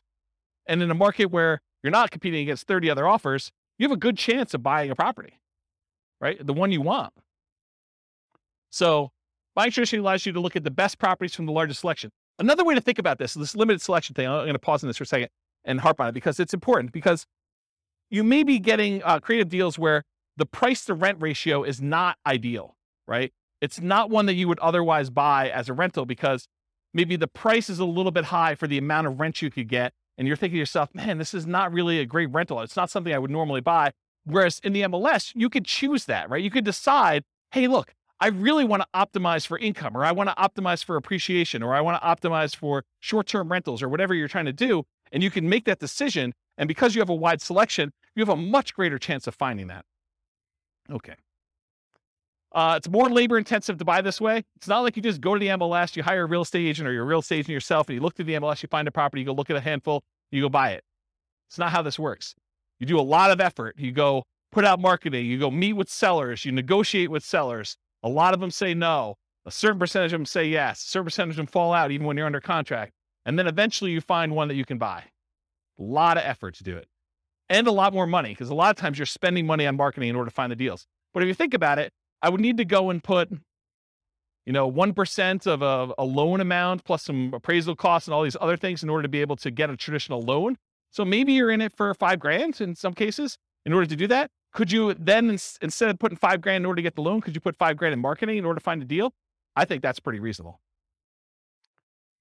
More labor intensive. I talked about that. Lower ROI for time invested. So you put time in, so your return on the time you invest is much lower. This spreadsheet you see here, I did a whole class on this. I'll probably do another one. It's coming up. But this is me modeling how much money, how much time you need to put in, and every step of the process in order to buy off-market deals, and then where you make money on each one of the off-market deal, like the phases that you do that. And then at the end, it sums up all of the time you put into finding the off-market deals for all of the steps, all of the money you put in for all the steps, all of the money you made for all of the steps. And then it calculates out what your kind of like dollar per hour was and your return on any money you had invested. And it shows you all those metrics. And you could do things like, if you're doing, a certain percentage of these I'm going to list, certain ones I'm going to do lease options on, certain ones I'm going to flip. You can model all these different variations doing that. It is possible to structure them in ways that make them questionable. Don't do that. So don't go ahead and structure your deal such that the seller is going to end up with negative equity over a period of time, where maybe they have a interest-only loan and you're amortizing your loan to them. That would be bad. That would be another example where you'd be banned. Okay. You are not your sellers. So you're thinking to yourself, oh, James, why would somebody deed me their property and keep the loan in place? Or why would someone offer me a lease option? Or why would someone sell a property at a discount? Why don't they just do the fix up themselves and sell and get retail? Remember, you're not the seller. Okay. I wear Crocs with socks. Poor choice. You guys probably wouldn't do it, but I do, and I'm okay with it. Right? So just because the seller would do something and you wouldn't do something doesn't mean it's bad. Okay? Whether or not you would do something is not a reflection on what others would do. Just realize that. All right, why would sellers do creative financing? To solve a problem they have. If they have some type of issue where they need money and they need to get out of the house, they're ready to do a deal. They can't afford the house anymore. They've lost their job. They used to be a 2-income household. They got divorced. They can no longer afford the payments anymore. Maybe they just want out. They stopped making 2 mortgage payments. Maybe they met someone. Now they're in love. They want to move into one house. They have this other house. They can't afford 2 mortgage payments. So they just want to get out of the other one. And they're so in love, it doesn't matter. They're just like, look, just take over my mortgage payments. Negative emotions associated with the house. Like, they lived in the house, they got a divorce, and every time they turn around, they see their ex-spouse, and they can't deal with it anymore because it emotionally triggers them. So that would be another reason why they wouldn't do it. Or they lived in the house with their spouse, and their spouse passed away, or they lived in the house with their mother, and their mother passed away, or they grew up in the house, and their parents lived there, and both their parents passed away. There's all these emotional reasons why they may not want the house anymore. They need to access equity quickly and easily. Maybe they want to go invest in Twitter before Musk buys it or whatever they're doing, and they need all that money in order to do it. They're like, I don't care, because I'm gonna triple my money in Twitter or Bitcoin or Dogecoin or whatever it is, and they want to take all their money and do that. It could be a reason for them to want to get out. They don't want to manage it or maintain it anymore. Too much work, too much effort. Maybe they own it free and clear, and they're doing their financial planning, and they're like, look, I need income in order to support me in retirement. This equity sitting here doesn't do me anything. I can either rent the property, which I don't want to do, or if you're willing to, I'll accept monthly payments on this property, and that would look like an income stream for me. And I'm okay with that. That would work. What would friends, families, or neighbors think? Their ego is too significantly tied up in what other people think, that they don't want to list their property and have nosy neighbors coming over and looking at their property. They would rather sell it to you and be done with it, and then you could deal with all that. To get their price, even if it means being flexible on terms. So there are some people that are like, I need $500,000. I told my brother-in-law that I was going to sell this thing for $500,000. I know it's only worth $450, but I got to get $500 because that's what I told him. You could structure a deal where you could overpay for a property. You have to get better terms, maybe a lower interest rate, in order to acquire the property that way, or a big balloon at the end. Okay? Why wouldn't sellers do creative financing? It's not a good solution for them. A lot of sellers are going to say, nope, this doesn't work for me. Okay? It's not a good solution for them. That's fine. Fear, the tenant trashing the place, not paying, calling with repairs in the middle of the night. What would friends, family, neighbors think? Unrealistic expectations. Tomorrow I'm going to get a cash offer for full price. I'm just waiting for it. My home is nicer than all the other ones on the block. I'm going to get top dollar. The other house down the street, it doesn't have views like mine do. Because in the winter, when the trees aren't in full bloom, I can sort of see through the tree that big rocky mountain figure thing, and that's amazing. That's my amazing view for like 3 months of the year, and that's my house is worth $25,000 more. Maybe. My agent is just not marketing it well enough, so I'll find another agent. I bought it for X, so if I were to sell, I would need to get X plus Y. Just some arbitrary math they've done in their head.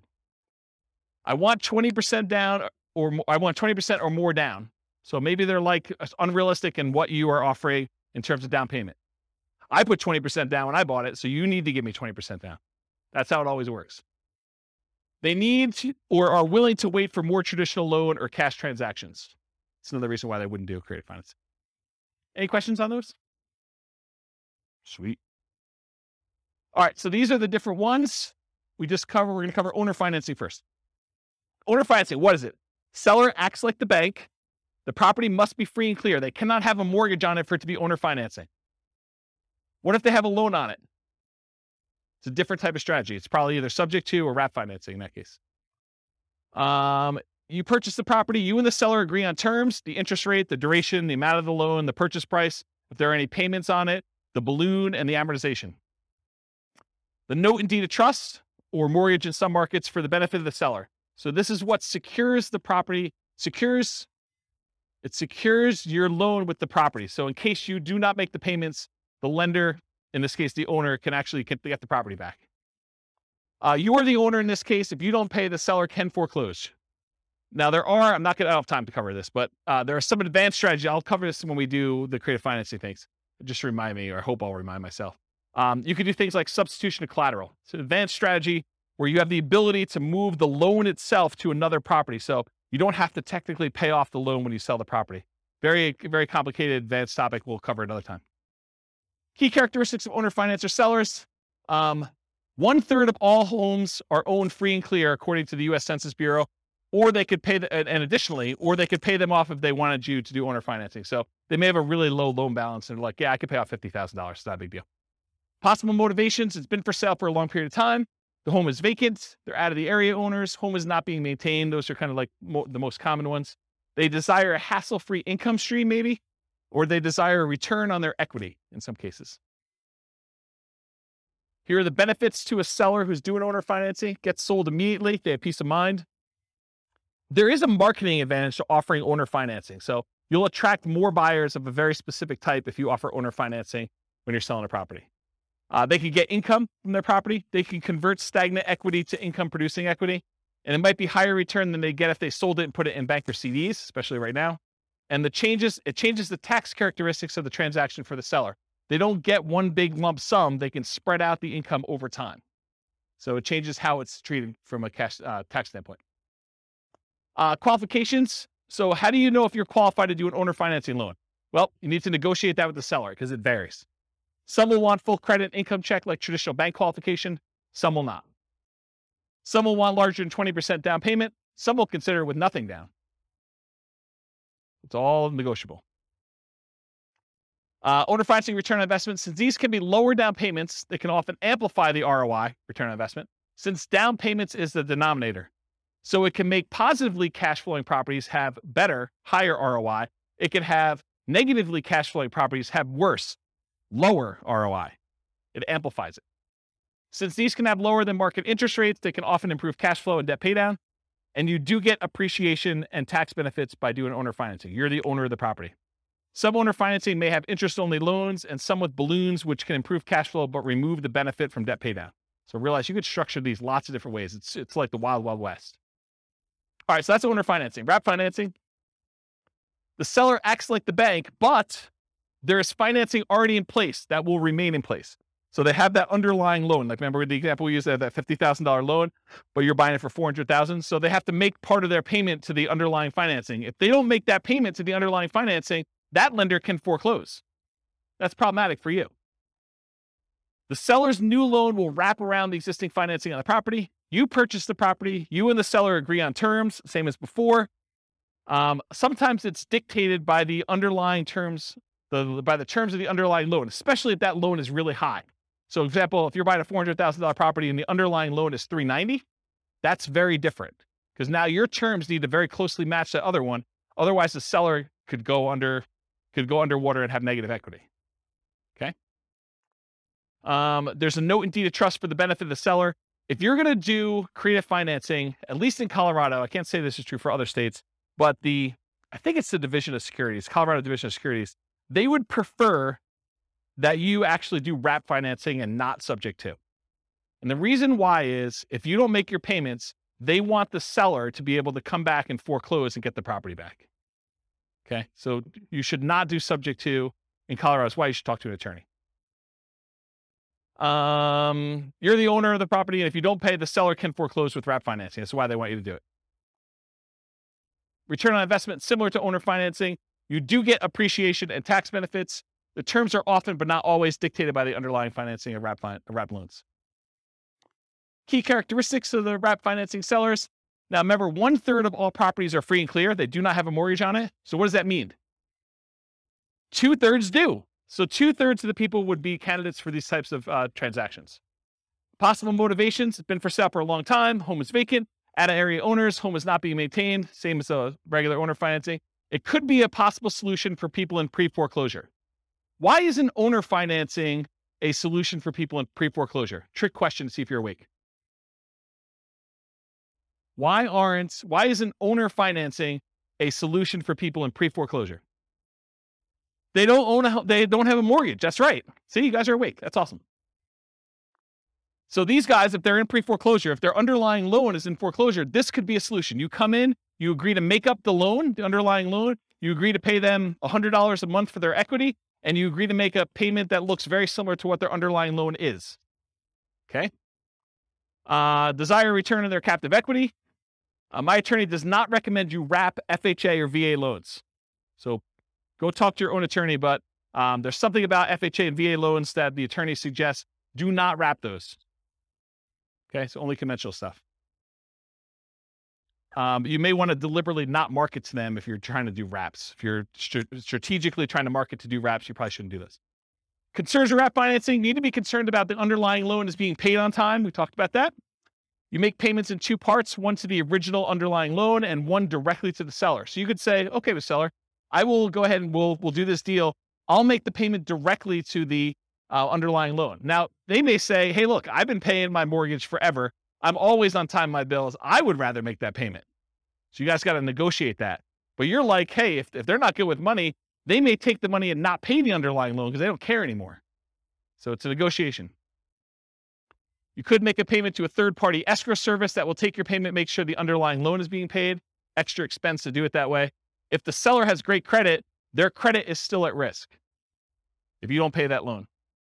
In some rare situations, you may need to be concerned that the loan you have with the seller would pay down faster than the loan they have. So do the amortization tables for both and see if they cross. You don't want to do that.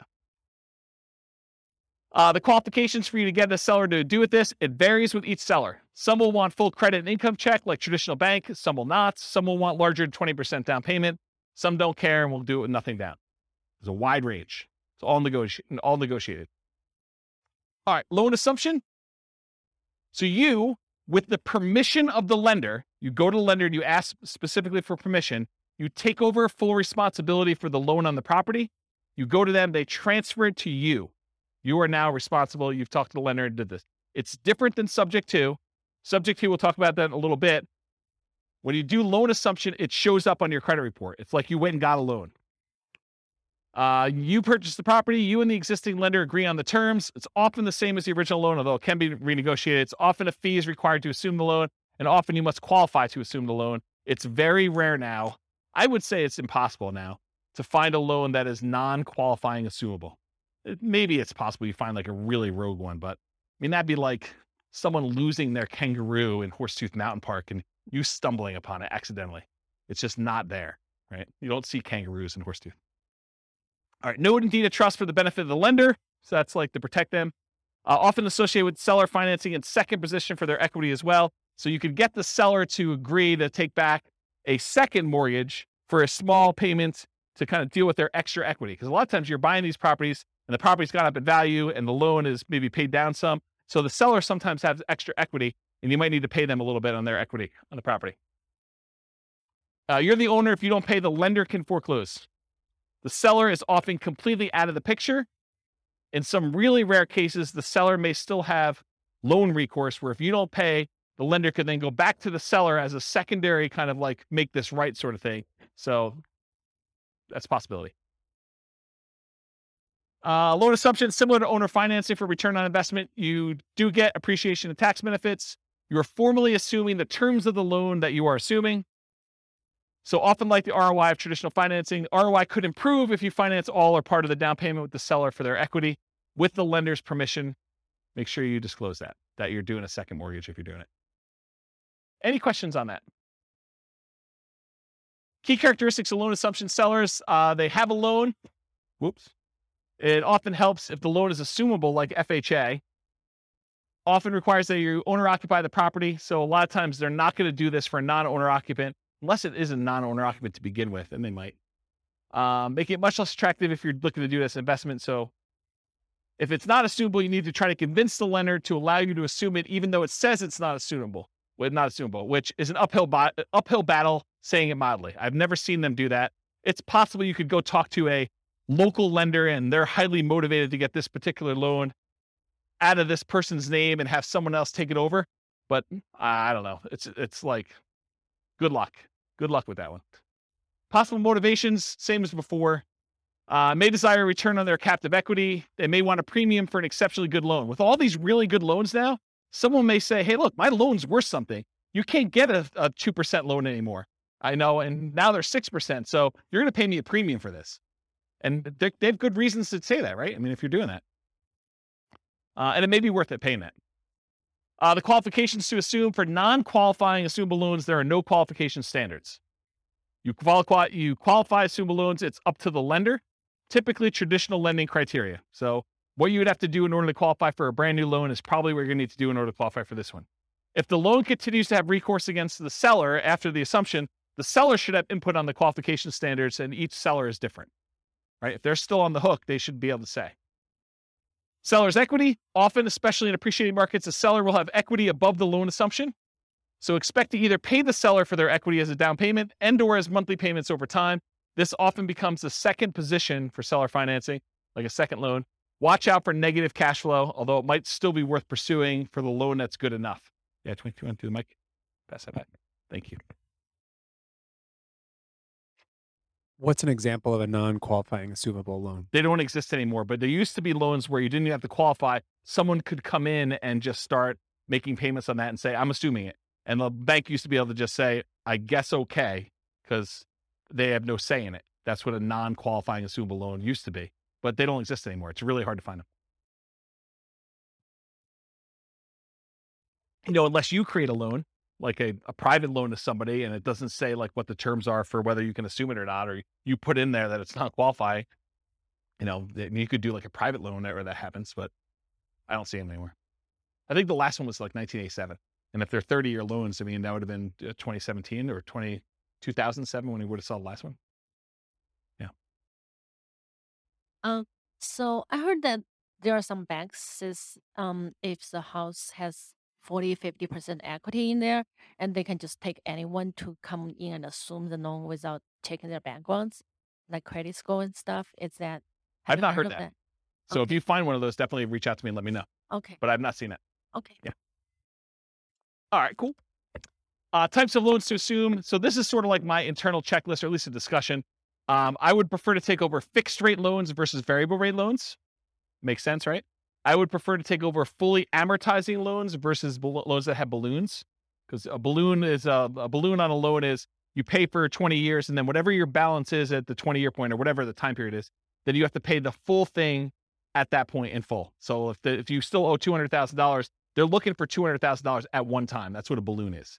Fully amortizing loan gets paid off over the duration of the loan. So over that 20-year, 30-year period, the whole thing gets paid off so that you end up with zero at the end. That's the difference between fully amortizing versus balloons. I prefer long amortizations over short term. You want a loan that's going to have a lower monthly payment. I heard that they're doing loan mods at 40 years now, or they're talking about doing 40-year loan mods, which is crazy. But longer you have to pay off that loan, the lower your monthly payment is. It's closer it gets to a interest-only loan, which is going to be your lowest payment in most cases, unless you have a negative amortizing loan. High interest rates versus low interest rates, I would prefer low. Qualifying assumable versus non-qualifying. If you can take over a non-qualifying, that's better. And recourse versus non-recourse. If you cannot have to be responsible for the loan if something goes south, that's better than having to have responsibility. So that's what recourse is all about. All right, the rent-to-own family. That's rent-to-own, lease-to-own, lease option, lease purchase. So what is it? You agree to rent the property from the seller, and you have the right to buy the property at some point in the future. That's what that's all about. So you and the seller agree on terms, the rent, the duration, who handles maintenance, how that's all done. Often the purchase price and the terms of the purchase are also covered as well. And then often an upfront fee is expected to do a rent-to-own or lease option or lease purchase. Microphone. I'm going to cover a little bit about some of the nuances between lease option and lease purchase. But rent-to-own is sort of the generic term. That's sort of an umbrella that covers the idea of renting the property, then owning it at some point in the future. But there is a subtle distinction in my mind between a lease option and a lease purchase, and I have a whole slide on it coming up. But good question. Often the seller has existing financing, and that stays in place just like it would if you were a traditional rental. As the tenant buyer, you do not own the property. So if you're the tenant renting the property and you have the rights to buy it, you do not own the property. And that has implications in a couple ways. Variations include master lease, where you're leasing a property and then you intend to lease it to someone else, and master lease options, where you have a lease, you intend to lease it to someone else, and you have the option to buy. Maybe they do too. Maybe you've offered a master lease, you have a master lease option, then you offer someone else lease options as well. And you'd want a spread in there of some sort.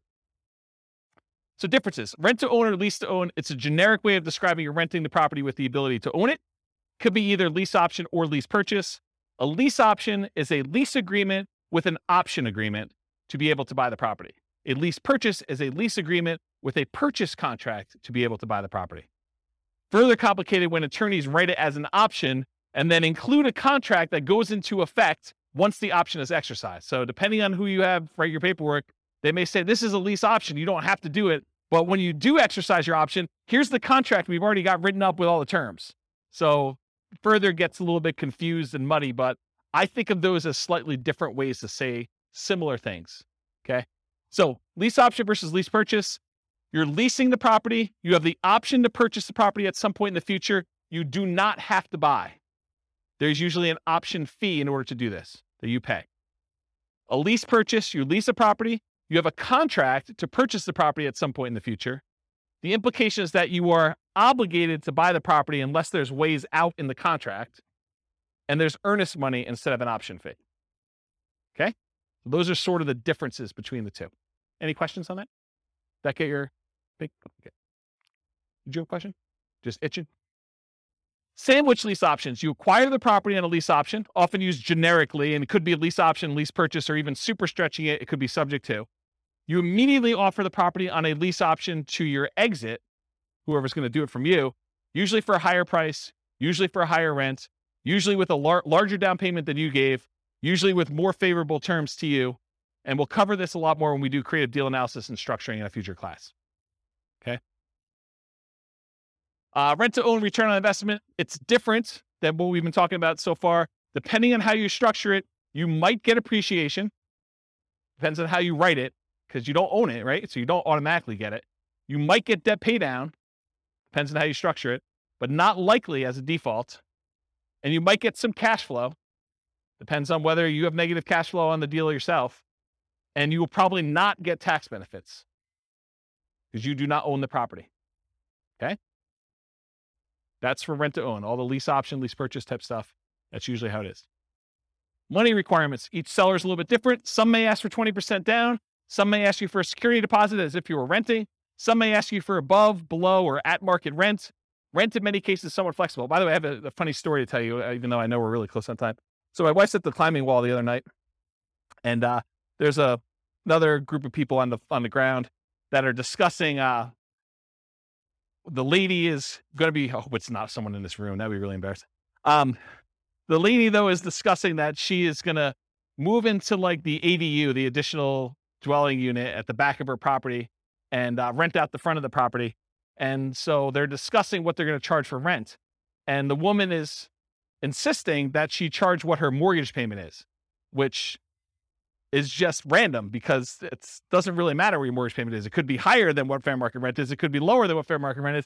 But it goes to show you that the general public just says, I want to get what my mortgage payment is so that I don't have a mortgage on the property. And that's my kind of like price. So kind of interesting, right? Where was I?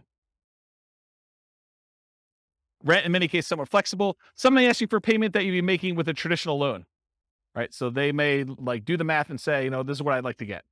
If you can't afford that payment, you're really saying, I can't afford that home, right? If you're saying that doesn't work, I can't afford that, you're saying, I can't afford this home.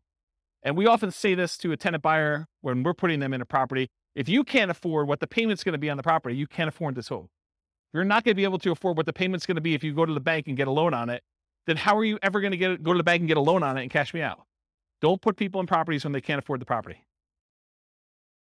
What happens if you don't buy? What happens to your down payment? These are questions to negotiate. What happens to your down payment? What happens to your monthly payments? What happens to rent credits if you've got those? What happens to any repairs you've done? What happens to any equity built up from paying down the loan? And does it matter if you did a lease option versus a lease purchase? Yes, it does, in my opinion. All right, so advanced strategy for purchase price. So one of the challenges a lot of times when you structure these lease options is you say to a tenant, you say to the seller, hey, I'll give you $300,000 for your property. But when you pay down the loan, you don't get the benefit of that loan pay down because when they go and you close out the transaction, they're getting the difference. So one way to solve that is you say, okay, Mr. Seller, we agree that, I'm going to buy it from you for about $300,000 and that you're going to walk away with 10 grand. So let's go ahead and write this up such that when I buy it from you, you get 10 grand. So it's $10,000 over the then current loan balance. Make sense? So as the loan gets paid down, you're getting the benefit because you're the one making that payment.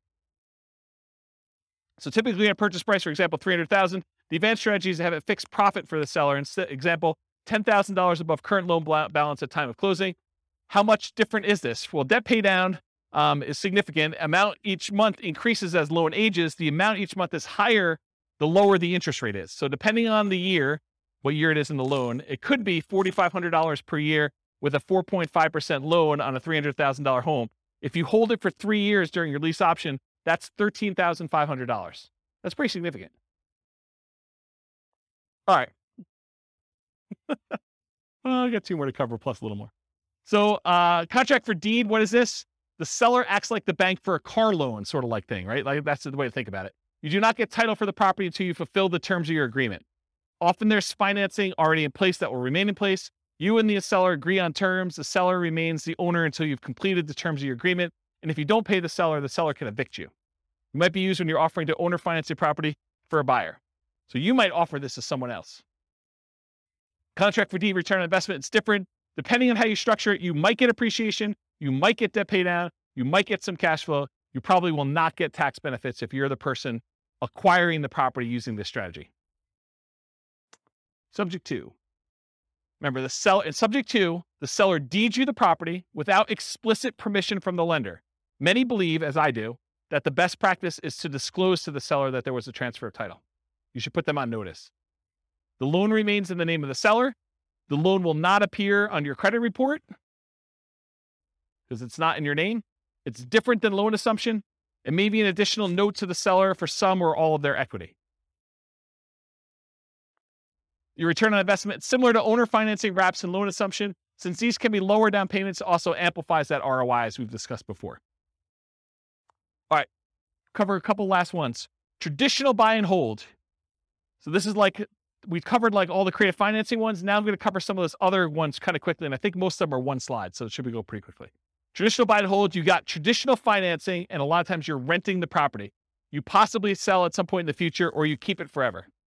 It's often limited to 10, 30-year fixed rate finance properties for non-commercial. So you're limited in how many you can do with this. So in order for you to scale, it's much harder for you to do this. You could do it with partners. You can rent to long-term tenants or short-term tenants like a vacation rental or something like that. So those are the things you could do, whichever way you want to do it. Nomad, we talked about this. It's like traditional buy and hold, except you owner occupy the property. For it to be Nomad, you got to move in. You get owner occupant financing. Lower down payment, better interest rate that you can get for a non-owner occupant. You got to move into the property at least for the first year. That's what your lender requirements say when you sign to get your loan. This is where I'm getting this number from. So when you sit down and you sign for your owner occupant loan, you sign something that says, I agree to live in my property for a year. Okay. You get much better owner occupant financing. You can get more than 10 traditional loans since you're always buying a primary residence. So it can go beyond 10 if you need to. House hacking, you rent out part of the property, duplex, triplex, or fourplex, or bedrooms, or the garage, or you rent an RV spot or something like that. That's what the house hacking is all about. Fix and flips, you find a property you can add value to, often use cash, hard or private money, partners for funding. You can do live-in flips with owner-occupant financing, so you can go buy a property. And there's even special loan programs, like there's a conventional, do you remember what it's called, conventional home ready, or so it's like a rehab loan that's conventional. Is it home ready? Is that what, there's some brand name for it. Just go ask your lender what the fix-up loan is for conventional. Or the FHA version is 203K.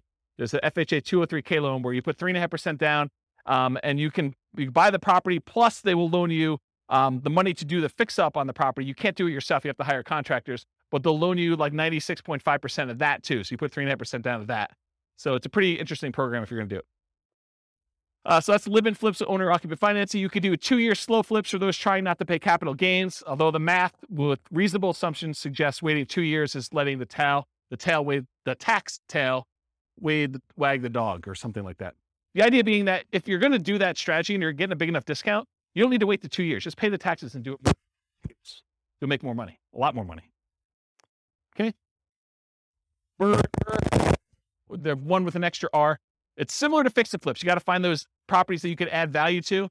The acronym is buy, rehab, rent, refi, and the last R is repeat. You must get significant discounts or find an alternative way to add value. The cost of financing can significantly eat into your equity as you do this, because a lot of times you're using some type of hard money loan up front to do it. And then usually the refinance loan is not cheap. It's not usually a really low cost loan program to get to the cash out refinance. Or sometimes I guess it's not a cash out refinance. Could just be like a rate and term, depending on how you finance it. Rates on financing often get worse than rates for purchase. So your long-term loan interest rate is often a penalty than if you just bought it for cash or bought it with a traditional loan to start with. So realize you're trading some of these things. And a lot of times you leave some money in the deal. Wholesaling, you find a deal, you control a deal, you sell your rights to the deal. Often selling your rights in a contract. How does this compare to real estate brokerage? I think I covered that already, didn't I? Okay, let's skip it. Wholesaling, selling wholesale properties, but closer to retail prices to retail, a lot of times owner-occupant buyers. So it's like wholesaling, except mom and dad are going to move in. Not your mom and dad, but some mom and dad with a family is going to move in. Right? They're going to do that instead of it to an investor. That option auction, we talked about that too. You find a property, you get an option on it. You market the property like crazy for a bid sale over a single weekend. You sell the property to the highest bidder using a round robin strategy. And then you make the difference between what you sell it for using your round robin thing and what you have it under contract for with your option.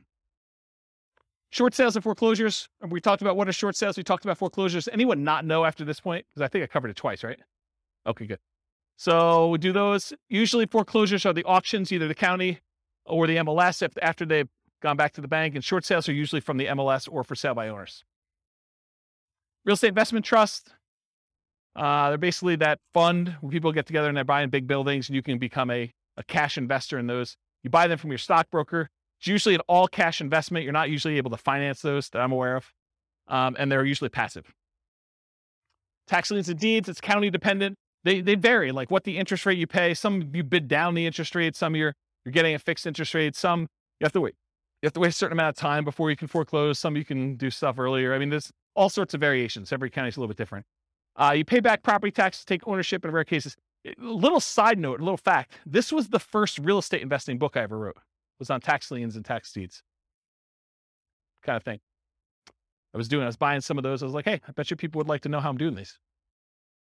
And in some really rare cases, they don't actually pay off their lien and you could take ownership of the property just for the amount you paid in taxes, plus some foreclosure filing fee type stuff. So it's sort of like the grand slam random home run that you occasionally get, really rare, but it's a way to boost your return and sometimes get a property. Not like that, no. Partnership syndication, you find deals in all the ways that we've discussed. You partner with others to assist with roles you're unable or unwilling to fulfill. Remember, there's the syndicator or the deal maker or the manager of the deal. There's a loan partner and then a money partner. You can have someone do one or more of those roles that you're not willing to do if you're kind of putting together partnerships or syndication. Or you could be one of the other roles if you want to get involved. You could be the money partner or the loan partner to do that. Okay, I got 2 slides left. I'm going to be good. Okay, so non-creative financing type stuff. So this is like the non-creative ones that we covered. Like we're not talking about owner financing, those types of things. So traditional buy and hold, including short-term rentals, that's where you typically do these more like traditional financing type things. Going to the bank and getting a loan. Nomad, you typically go to the bank, get a loan. House hacking, typically go to the bank, get a loan. Fix and flips, a lot of times you're going to go get like some type of hard money loan or some type of bank product to do that, including live-in flips, 2-year slow flips, and partnership flips. If we're doing Burr and Burr, you're probably going to do more traditional financing. And then syndications and partnerships, you're going to do this. Okay. So these are like the non-creative financing type things. And then here are the miscellaneous ones where you're not really getting bank financing. Wholesaling, you're not really getting financing at all. In some cases, maybe you're getting, the dough for a day or transaction funding if you have to close in order to get your deal sold. And then if you're doing real estate brokerage, what's great about it is there's no financing, right? You get a seller to agree to let you sell their property. There's no financing you need. A really weird, twisted way, and it's not 100% correct, so don't say, James told me it's this. It's technically not, but one way to think about real estate brokerage is you have an option on a property. You've got a seller to say, hey, look, you have an option to help me sell this property, and I'm going to pay you a fee if you can find a buyer who's willing to pay this number, right? Isn't that sort of what it is? So, I don't know, real estate brokerage is a pretty interesting way to do it. And you only have to do half the thing if you're doing that. If you're wholesaling, you can either find the buyer or find the seller and you still get paid. Wholetailing, you don't need any specific financing to do that. Option auction, you don't need to get a loan or do anything for that one. If you're buying at auctions, if you're auctioning off a property that you own, you don't need any financing to do that. But if you're going to go buy at an auction, it's usually cash. And then tax liens, tax deeds, sales, you're usually paying cash in order to get those. You're not really getting financing. And a REIT, you're not getting financing. All right, last slide, and I'll take questions. As if I haven't been taking questions all night. So which strategies might I consider if? And this is sort of to answer part of your question, Rob. But if I don't have a down payment, what strategies do you do if you don't have down payment, right? Like you start thinking to yourself, like, what could I do? Well, there's that real estate investing versus real estate entrepreneurship discussion we've sort of been hinting at or having. And that is when you're a real estate investor, you're taking money, you're deploying it, and you're expecting to get a return on that. That's real estate investing. Real estate entrepreneurship is like you're going into the business of something related to real estate investing. You're either doing fix and flips, you're doing wholesaling, or you're being a real estate broker, but you're like trying to earn an income by being in or around the real estate business. But you're not taking capital and deploying it necessarily in order to do that. So if you don't have a down payment, those are sort of like the 2 ways to look at it. You're probably not doing real estate investing because you don't have money to do it. Or if you are, you're doing some type of like really low down payment option, right? So, but in order to do this real estate entrepreneurship, in the majority of cases, it's a sales and marketing skills type position where you have to get good at selling the seller in order to get a deal negotiated correctly. And then you have to go sell your tenant buyer in order to kind of get that out there. Or you got to go do, if you're doing wholesaling, you got to go find your sellers and your buyers. Or if you're doing, fix and flip, you got to go negotiate the deal and get the deal. And you got to manage contractors. And, there's other stuff, there's skills they're doing that. And then we talked about getting rich fast in real estate versus getting rich slow in real estate. And they're both really slow in my opinion. I mean, you could hit a home run accidentally and make, gazillion dollars on a deal, but it's really, really, really rare. In most cases, you're either doing the hustle, doing the work in order to do the work of real estate entrepreneurship and grinding it out to get money to then reinvest into long-term wealth building and cash flow, or you're just starting there and you got a job and you're using that money to deploy. So it's really just kind of that get rich slow. And then even if you're doing nothing down deals, you're able to go find a seller who's willing to say, look, I'll let you buy the property and I don't require any down payment. It would be stupid. And I'm using that word very deliberately, even though I know it's offensive, but it would be stupid for you to do these without reserves, especially if you're going to go get a seller to agree to do something creative with you, right? So technically, can you do it with no down payment? Yes. Can you do it with no money? No, probably not, right? You need reserves in order to do these types of deals.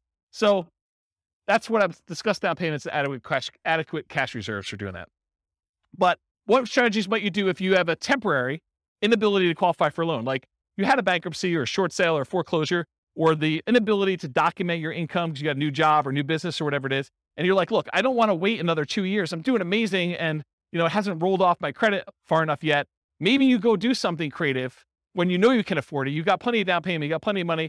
And this is just a solution for you to go acquire properties and do that. So I don't know, like those creative transactions are probably good ones to do for those where you can't get traditional stuff. Or maybe you bring in a partner of some sort. What if you need positive cash flow? What strategies to do for that? So like cash flow, you could say cash flow is like buying a property for a long-term buy and hold, and you're getting a little bit each month. But couldn't you, let me give you an example about this, and you tell me if this is cash flow to you.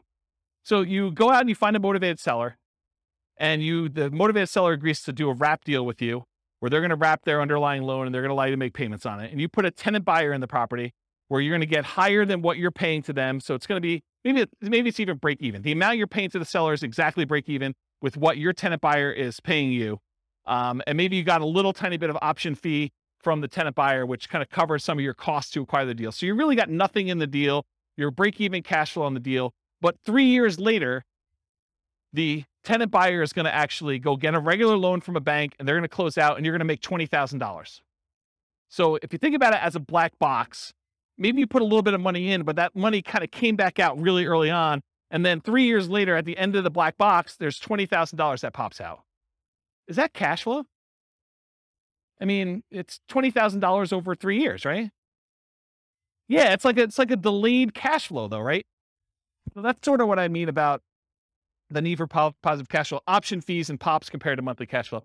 And what if you're concerned about the market might decline?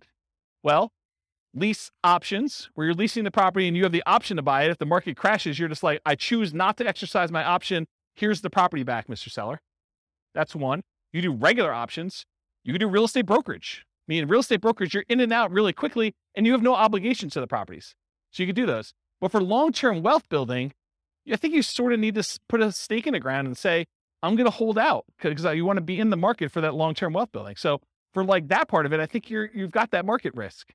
And if you've got a long enough time horizon, I don't think it matters because you could have a dip short-term. But if you asked me to bet on the long-term growth of the real estate market, historically over 100 years plus, it's 3% a year. And there've been dips in there, but you give me a long enough time horizon, I'm like, I feel pretty comfortable it's going to be worth more at some point in the future. And if not, even if it's the same value and I paid off the loan, now it's free and clear and it's cash flowing. So that's how I think about that. And if you want to buy in LLCs, if you're really hyper concerned about, asset protection and liability and risk and stuff like that, there are ones you could buy where you don't have to, move them to a LLC after you acquire them with traditional financing. You could buy subject to and buy in the LLC to begin with, or you could buy with a lease option and buy in an LLC to begin with. You could do owner financing and buy in an LLC to begin with. But those types of ones you can do where you're able to buy them in LLCs or with partners as well. All right. Any questions? I'm only 7 minutes over, but Rob, that's all on you. Any questions before we go? Wow, I put you guys out of it. You're like, holy crap. Oh, you have questions, Justin? This is more like a comment here, James, Yeah. which is so what you're showing us today is great, man. I love this stuff, right? Yeah. But what's happened in the last 3 years is that there are new players that have come into this market where we have everything that we do is we buy ugly houses, guys, and fix and flippers and brewers and nomads and that. There's a property tech company that's come up backed by Wall Street, which is doing a version of it. So they've taken all our best plays and they've come into the market. So Open Doors an iBuyer, Homeward is a power buyer who will give you the cash up front. Divvy is basically a rent-to-own company. Yeah. It's amazing. And so they've changed the field a little bit. But I just realized as you were going through it, there's actually tremendous opportunity to work in that space between these guys and what we're doing now. It's kind of crazy, actually. I've just never thought about it until you showed me this. There's tremendous opportunity. There's tremendous opportunity to wholesale to iBuyers because they're overpaying for everything anyway, right? Yeah. Yeah, I think the way I think about this is we used to live in a land of bliss. It didn't seem that way at the time, but we sort of had this really weird hidden monopoly on all these different options. And I think as Wall Street is coming to play and the the internet and availability of information, sites like BiggerPockets that have sort of made this available to a much larger group of people, I think you see this increase of competition, and you need to become niched, and you need to become specialized, and you need to serve people and find ways to add value, whatever that is. And I think there are fewer opportunities than we used to have in some ways, and there are more in others because now we have more insight into the market, where before it was hard to find these deals and to let people know that you were around and doing stuff. And now it's easier to do that and harder at the same time. I mean, it's like a mixed bag. So I think there are some strategies that don't matter, like Nomad as an example. If you're doing Nomad, does it matter if there are iBuyers? Does it matter if there are things? I don't think so. I think that's a hugely advantageous strategy to use. The long-term buy and hold, I think, there's enough opportunities in there to still do those. But doing the like fix and flip ones and doing the burst strategies, I think it's getting more challenging to find some of those opportunities, especially in heated markets like we've been. And I think as markets soften, you'll see opportunities to do those. But I also think that there are solutions for the creative financing stuff coming. I don't think it's quite there yet because the market's still hot. But I do wonder a little bit if we're going to see a percentage of those guys go to the iBuyers. If we're going to see them, hey, look, I don't need to go sell to another investor. I could go onto this website. They'll give me an instant offer, subject to an inspection and some other things. And so I think you'll lose some of them that way, but not all of them, because I think some of them, the price may be too low, especially if they're high loan to value, and coming in and doing like a subject to or creative financing could be a solution for some of those there too. So I don't know. Yeah. Sell to the iBuyers. Sure. Absolutely. Yeah. Yeah. I think that's a sub niche in some ways, right? Like that's you specializing in who your end user buyer is. But I think there's enough demand from mom and pop investors too, where iBuyer wants them, but so does mom and pop investor. And they may, especially in aggregate, they may be able to eat as much as you can produce. So especially if you're not doing anything at scale, right? If you're not going into 300 markets and trying to go crazy, iBuyer makes a lot of sense if you're trying to scale that way. If you're doing, a couple deals a month or one or two deals a quarter, then, a mom and pop investor is plenty good for acquiring all this, I think, in a lot of cases. All right. Any final questions? Was that helpful? Was that like a good sort of like overwhelm you class where you're like, holy crap, James, what was that all about? Is that good? All right. Well, I got nothing else for you. Thanks for coming, everybody. I will see you all next week. With home prices up, mortgage interest rates up, and rents up, but not quite enough to counteract the higher prices and interest rates, cash flow on rental properties in Chula Vista is harder than ever. Book a call with the Real Estate Financial Planner to apply our proprietary 88 strategies to improve cash flow on your rental. See the show notes for a link to schedule your call and improve your cash flow today. If you're a real estate agent, lender, or professional in Chula Vista that wants to help our real estate investor listeners, consider reaching out to learn about collaboration opportunities with this podcast. We'd love to add more value to our listeners by having you assist our investors buy, sell, and finance their real estate investments. See the show notes to schedule a call to discuss collaboration opportunities.